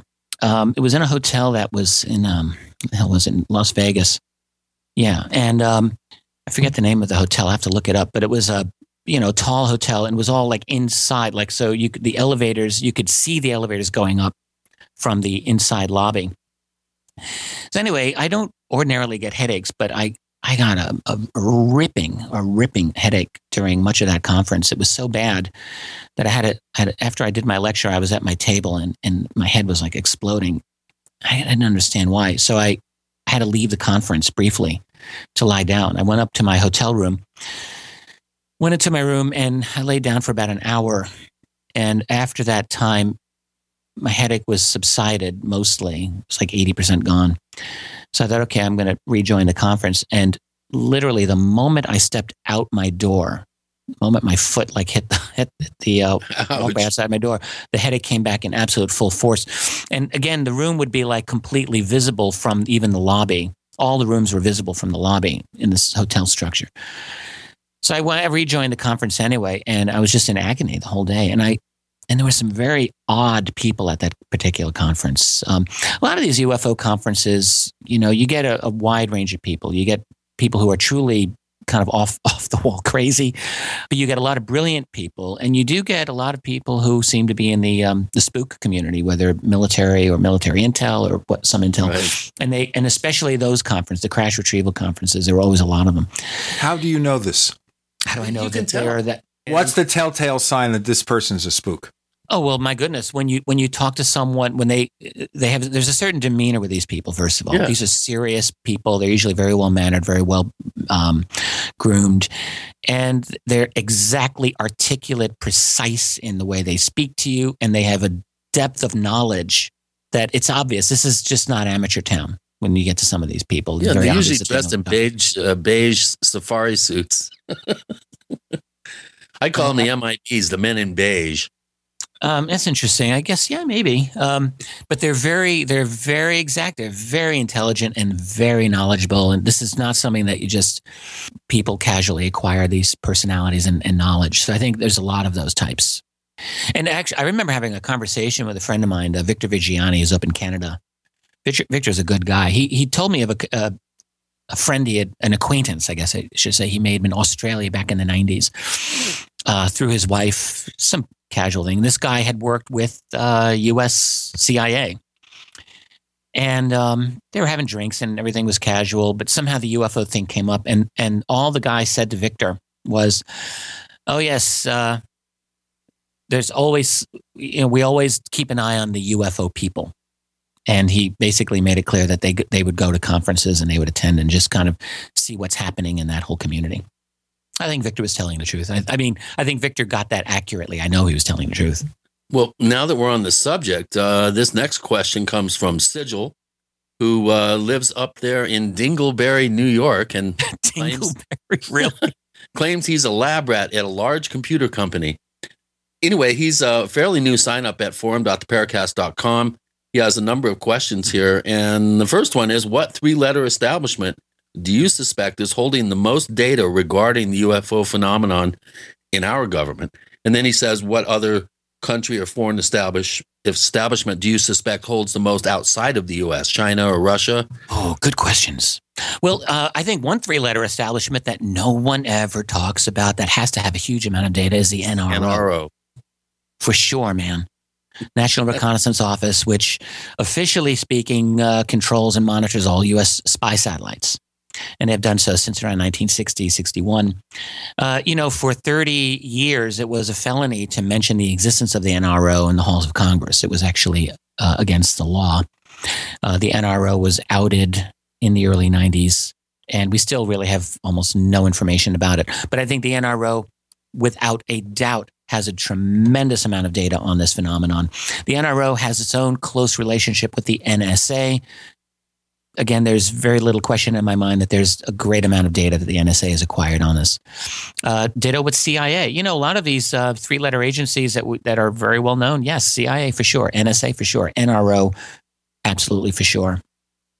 And then you've got Navy. I mean, everyone who's looked into this and for any amount of time concludes that the U.S. Navy is a serious player in the acquisition of knowledge of what we call UFO phenomena. Possibly more so than the Air Force even. Yeah, I think so, because a lot of this phenomenon is below the water, is in the water. And in my own personal conversations, it's not that I run into Navy people more than Air Force people, but however it works out, I get a lot more interesting information out of Navy people than I've ever gotten out of Air Force people. Like by far. These Navy people, you have to understand, like someone who is very skeptical and thinking, oh my God, well, how do you know they're just not lying to you? I guess part of what I would say is you have to be there. I had a conversation with one Navy officer, this is some years ago. I was like 6'3", rock solid. This is exactly the kind of guy you'd want defending your country. And he's a good guy. He's a Navy recruiter. At least he was when I met him. I was having a long conversation with him about an entirely different matter. It had nothing to do with UFOs. But then he realized that I was a UFO researcher.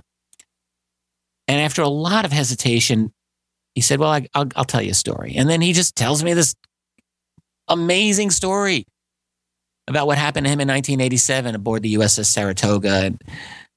And I mean, I think he was absolutely credible. And I think if anyone were to sit in with this man about his story, they would believe him as much as I did. And I get these all the time from Navy people. And it's not that they're necessarily breaking security oaths. They're just very quietly telling something that they experienced that I think they just had to get off their chest, So I think the Navy is very much involved. There's a presence in our oceans of, I call it the presence of an other. They're not us. Yeah, well, a classic book, Ivan T. Sanderson, Invisible Residents. If you haven't read it, go out and get it. Along it's a beautifully with Richard's written book.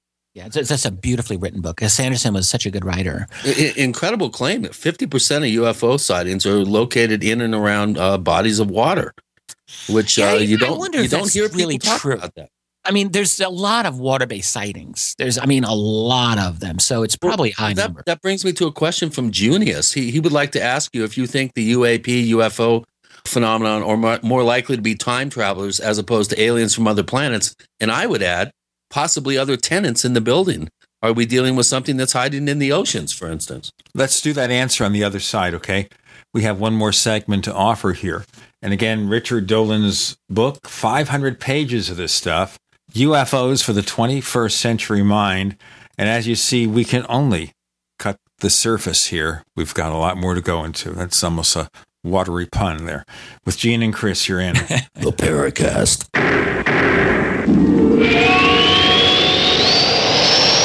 The nation's largest independently owned and operated talk radio network. The Genesis Communications Network. GCN. Attack of the Rockoids has been well received by critics and readers alike. It's a thrill-a-minute story you'll never forget. A former U.S. military intelligence officer is haunted by intense dreams about a beautiful woman pleading for his help after a terrible battle in outer space. But the dreams turn out to be true and thrust him into a telepathic love affair with a woman whose faraway planet is intent on destroying the Earth. And now the gripping tale continues in The Coming of the Protectors. It's the second book of the Rockoids trilogy, a galaxy-spanning adventure that pits our hapless heroes against powerful, fanatical enemies that threaten the lives of freedom-loving beings everywhere. Attack of the Rockoids and The Coming of the Protectors. Classic science fiction at its best, available now. For more details, visit rockoids.com. That's ROCKOIDS.com. Time and time again. You need to come here and help us. We need assistance, please. Those we should be able to depend on let us down. Federal and state and local officials saying help is on the way. Well, the folks here in Bell Harbor say, show me. Don't depend on the government to save you. Take action now so that you're prepared for the next disaster with MyPatriotSupply.com. Get the best prices on storable food, non-GMO seeds, water filtration devices, home canning equipment, survival and self-reliance books, and more at MyPatriotSupply.com. Call 866-229-0927. We are hurting down here and we need help immediately. Before it's time to survive, it's time to prepare. MyPatriotSupply.com. MyPatriotSupply.com.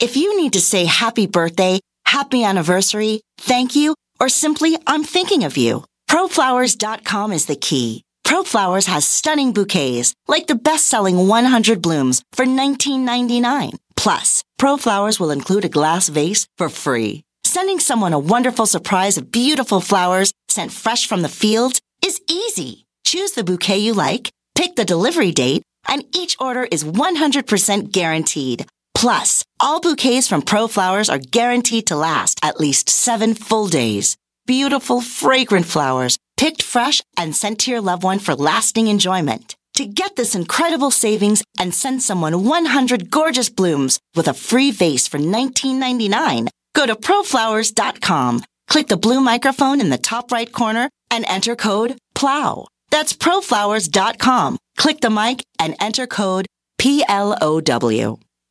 The experts at Web.com want to build your business a successful website for free, just like we did for these current Web.com customers. We've used and looked at other website designers, but there's nobody better than Web.com. Web.com can build your website in as little as 7 days free. Plus, we'll promote it on all the major search engines like Google, Yahoo, and Bing. If after 30 days you're happy, we'll continue to provide promotion, hosting, support, and maintenance, all for one low monthly fee. If not, cancel and pay nothing. If you're in business today and you don't have a web presence, you won't be taken seriously. Call right now and you'll also get a free .com or .net domain name for your new website powered by VeriSign, the world's leading domain name provider. Call 800-297-0154. That's 800-297-0154. No upfront charge for site build, after which ongoing fees apply. Rights to site are relinquished when canceled. Domain included during active service, after which fees apply. That's 800-297-0154.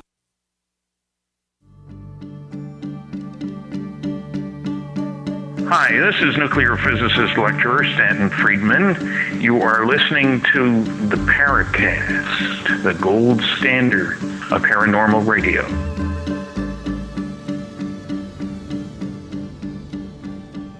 All right. So the question asked by our listener of Richard Dolan, and we have to move through the answers pretty quickly now. We're in the last segment. Go ahead, please. Yeah, so do I think time travelers is more likely than extraterrestrials? I actually don't think it's more likely than extraterrestrials. I think extraterrestrials is more likely. But I don't rule it out. I think, is time travel possible? I guess there are physicists who leave that door open. I would certainly not feel qualified to close it if they don't. There are a few people who, stridently make this claim that they know that this is a time travel phenomenon. I don't feel that confident. I think it's more likely that they're from another planet simply because, look, we can see ourselves in the next 50 years or more being able, honestly, to go to another planet. I mean, we can't make it right now to the nearest star, but in another 50 years, we're going to have genetic manipulation, nanotech, advanced artificially intelligent ships.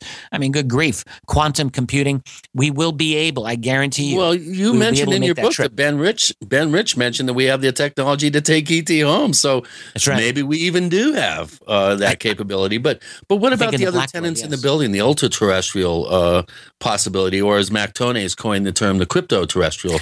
Yeah. Do you think that there's a possibility of suboceanic, subterranean, some sort of dimensional, possibly living alongside us or sure, underneath our oceans? Yeah, sure. I think it's possible. I don't know that this is true. All we're doing is groping in the dark here at a phenomenon that we really are having such a hard time understanding.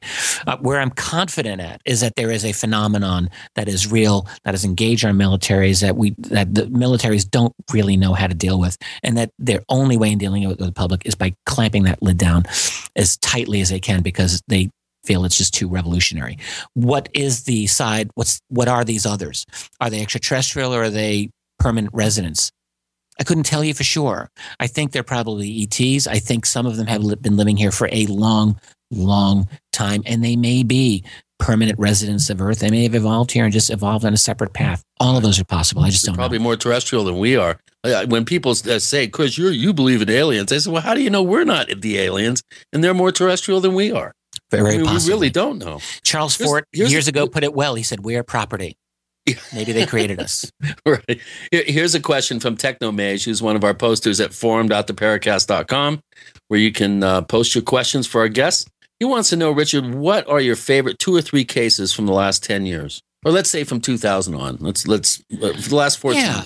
Well, one I actually wrote about in my book, which is one that's come to me, and I've had extensive discussion with the primary gentleman involved. It's a Canadian case that took place in early 2008 in the northernmost habitation on planet Earth, a Canadian base called CFS Alert, Canadian Forces Station Alert. If you go to the very, very tippy top of Greenland and make a quick left, you're right there. This is a electronic post that was established in the 50s to spy on the Russians. It's still there, mostly probably still spies on the Russians, but it communicates with nuclear subs that are up there. I wrote about this, and I think this is a true case. So in January of 2008, same month as the Stevensville, Texas case, by the way, but way up here in the middle of the Arctic winter, pitch black, a 200-foot-long object appears to have gone up over the base, shone an intensely bright beam of light on the base for 10 minutes, and then just went right over the frozen Arctic Ocean, gone. There's nothing in this area for hundreds of miles, and once you go over the ocean for thousands and thousands of miles, it's just nothing. There's no drone technology that we know of that could accomplish this. Not the Russians, not the Chinese, not the Americans, not the Canadians. It's a heck of a case. I have more about that in my book. There's a lot of amazing cases that I've become aware of. One that I personally investigated from 2003. Another Canadian case. I live near Canada. I'm in Rochester, New York, right over the lake from Canada. A case from 2003 in Kingston, New York. A black triangle case, and I only mention it because I personally investigated this in some detail. I got to know the main witness very, very well, one of the most conscientious, upstanding people I've ever known in my life. I consider this woman like a sister to me today, and she saw a perfect, absolutely perfect equilateral black triangle with sharp edges right over her car near Kingston, Ontario. There's a Canadian Forces base over there, and this triangle went in the direction of that base. Totally silent, right over her head. Pretty interesting case. I wrote about that in my book. I'm a big advocate of the importance of the O'Hare case of November of 2006. I think that remains a very significant case, historically as well as intrinsically. You've got this object over one of the busiest airports in the world, seen by a lot of United personnel, and it takes off, punches a hole through the clouds. That that works on many levels. In Stevensville too. Sure, the Crawford Ranch, the Bush's Ranch there, and the possible incursion of UFOs over the ranch there. For sure. Yeah, this is a large craft that was being chased by F-16 jets, but at least according to witnesses. Air Force denied it. Of course, they're going to deny it. And but when it stopped over one of the witnesses, he said it was incredible. It was massive. It blocked out the sky, and he could see the whole underside. And then, according to FAA radar data, there was an unknown, and you can see this on YouTube, and it does appear upon a departure to go off in the direction of the Crawford Ranch. And then the last one of the 20th century that I think is very significant took place just outside Washington, D.C., just after 9/11. That's the D.C. case of July of 2002. This is another one I personally investigated. I spoke to a number of the witnesses firsthand. It was something very significant in the skies just outside restricted airspace, chased by F-16s. They could not compete with this thing, and it took off over the ocean. It was just gone, disappeared on radar. So there's a number of these very interesting cases that have come out. They have not gone away. There are many more. I'd say those are some top ones. Well, Richard, we've covered a lot of the questions that listeners have posted. The ones that we haven't covered, we don't have enough time to really get a good, cogent answer from you. But why don't you give us kind of an insider look at how Part 3 of the National Security State Series is going, and give us some insight into possibly when that's going to be finished, and what are some of the revelations that have come out of that project already? I have a lot of stuff I've been working on with this. This is going to anger some of my readers, but look, I honestly don't care at this point. There may be one other book that I crank out really quickly before I actually finish Volume 3 of the National Security State Series. People think they're going to be upset, but when this other book comes out, they're going to be like, oh my goodness, what an awesome book. I'm going to try to get that other book out by the springtime, and I absolutely want to get Volume 3 of National Security State Series out. It will cover the UFO phenomenon and reality from 1992 to the present day. It'll be about 600 pages, similar to the Volume 2. It's going to continue the story. It's basically a book that will exist on 3 legs. That is phenomenon itself, the cases that I feel are the most significant that really deserve attention worldwide. The research, that is where we have come from the early 1990s until today, what you find out is that ufology as a discipline has just exploded in the last generation with the growth of the internet and the web. It's just absolutely gone into so many different directions from where it had been. And then the too third good, believe me. Well, it's a mixed bag. I wouldn't say it's entirely negative, but it has been negative in some ways. And then the final piece of that, the final leg, will be the politics and trying to understand the nature of what I would call the cover-up. This is the most fascinating subject that I could ever have gotten my hands into. I don't know if we'll ever really get to the bottom of the phenomenon. One thing I'll be pointing out in this third volume, I mean, my series is called UFOs in the National Security State, but really this third volume will almost be the international security state. Yeah. Because this is a truly global phenomenon and a global system that has come into place since the end of the Cold War. Richard Dolan, tell our listeners, please, where they can find more of the stuff you work on. Absolutely. My website is richarddolanpress.com. I just recently revised it, updated it, made it nice and pretty. It's a nicer website to kind of navigate your way through. I try to keep it up to date. richarddolanpress.com. I got articles, books, things I published by other authors. All of the introductions of my books are all online. You can just read them. Very good. Chris O'Brien's book is Stalking the Herd, and you can get a copy from OurStrangePlanet.com, OurStrangePlanet.com. And Chris will autograph and number the book if you buy the print version. We're also giving away a free copy of an earlier book by Chris called Secrets of the Mysterious Valley. Go to theparacast.com, theparacast.com. Sign up for our weekly newsletter, and we'll get a copy for you. You can find the Paracast also on Twitter. Look for the Paracast. Also look for the Paracast fan book on the Paracast Fan Club on Facebook. Richard Dolan, thanks for joining us on the Paracast. It was a real pleasure, Gene. I enjoyed talking with you and Chris. You guys are great.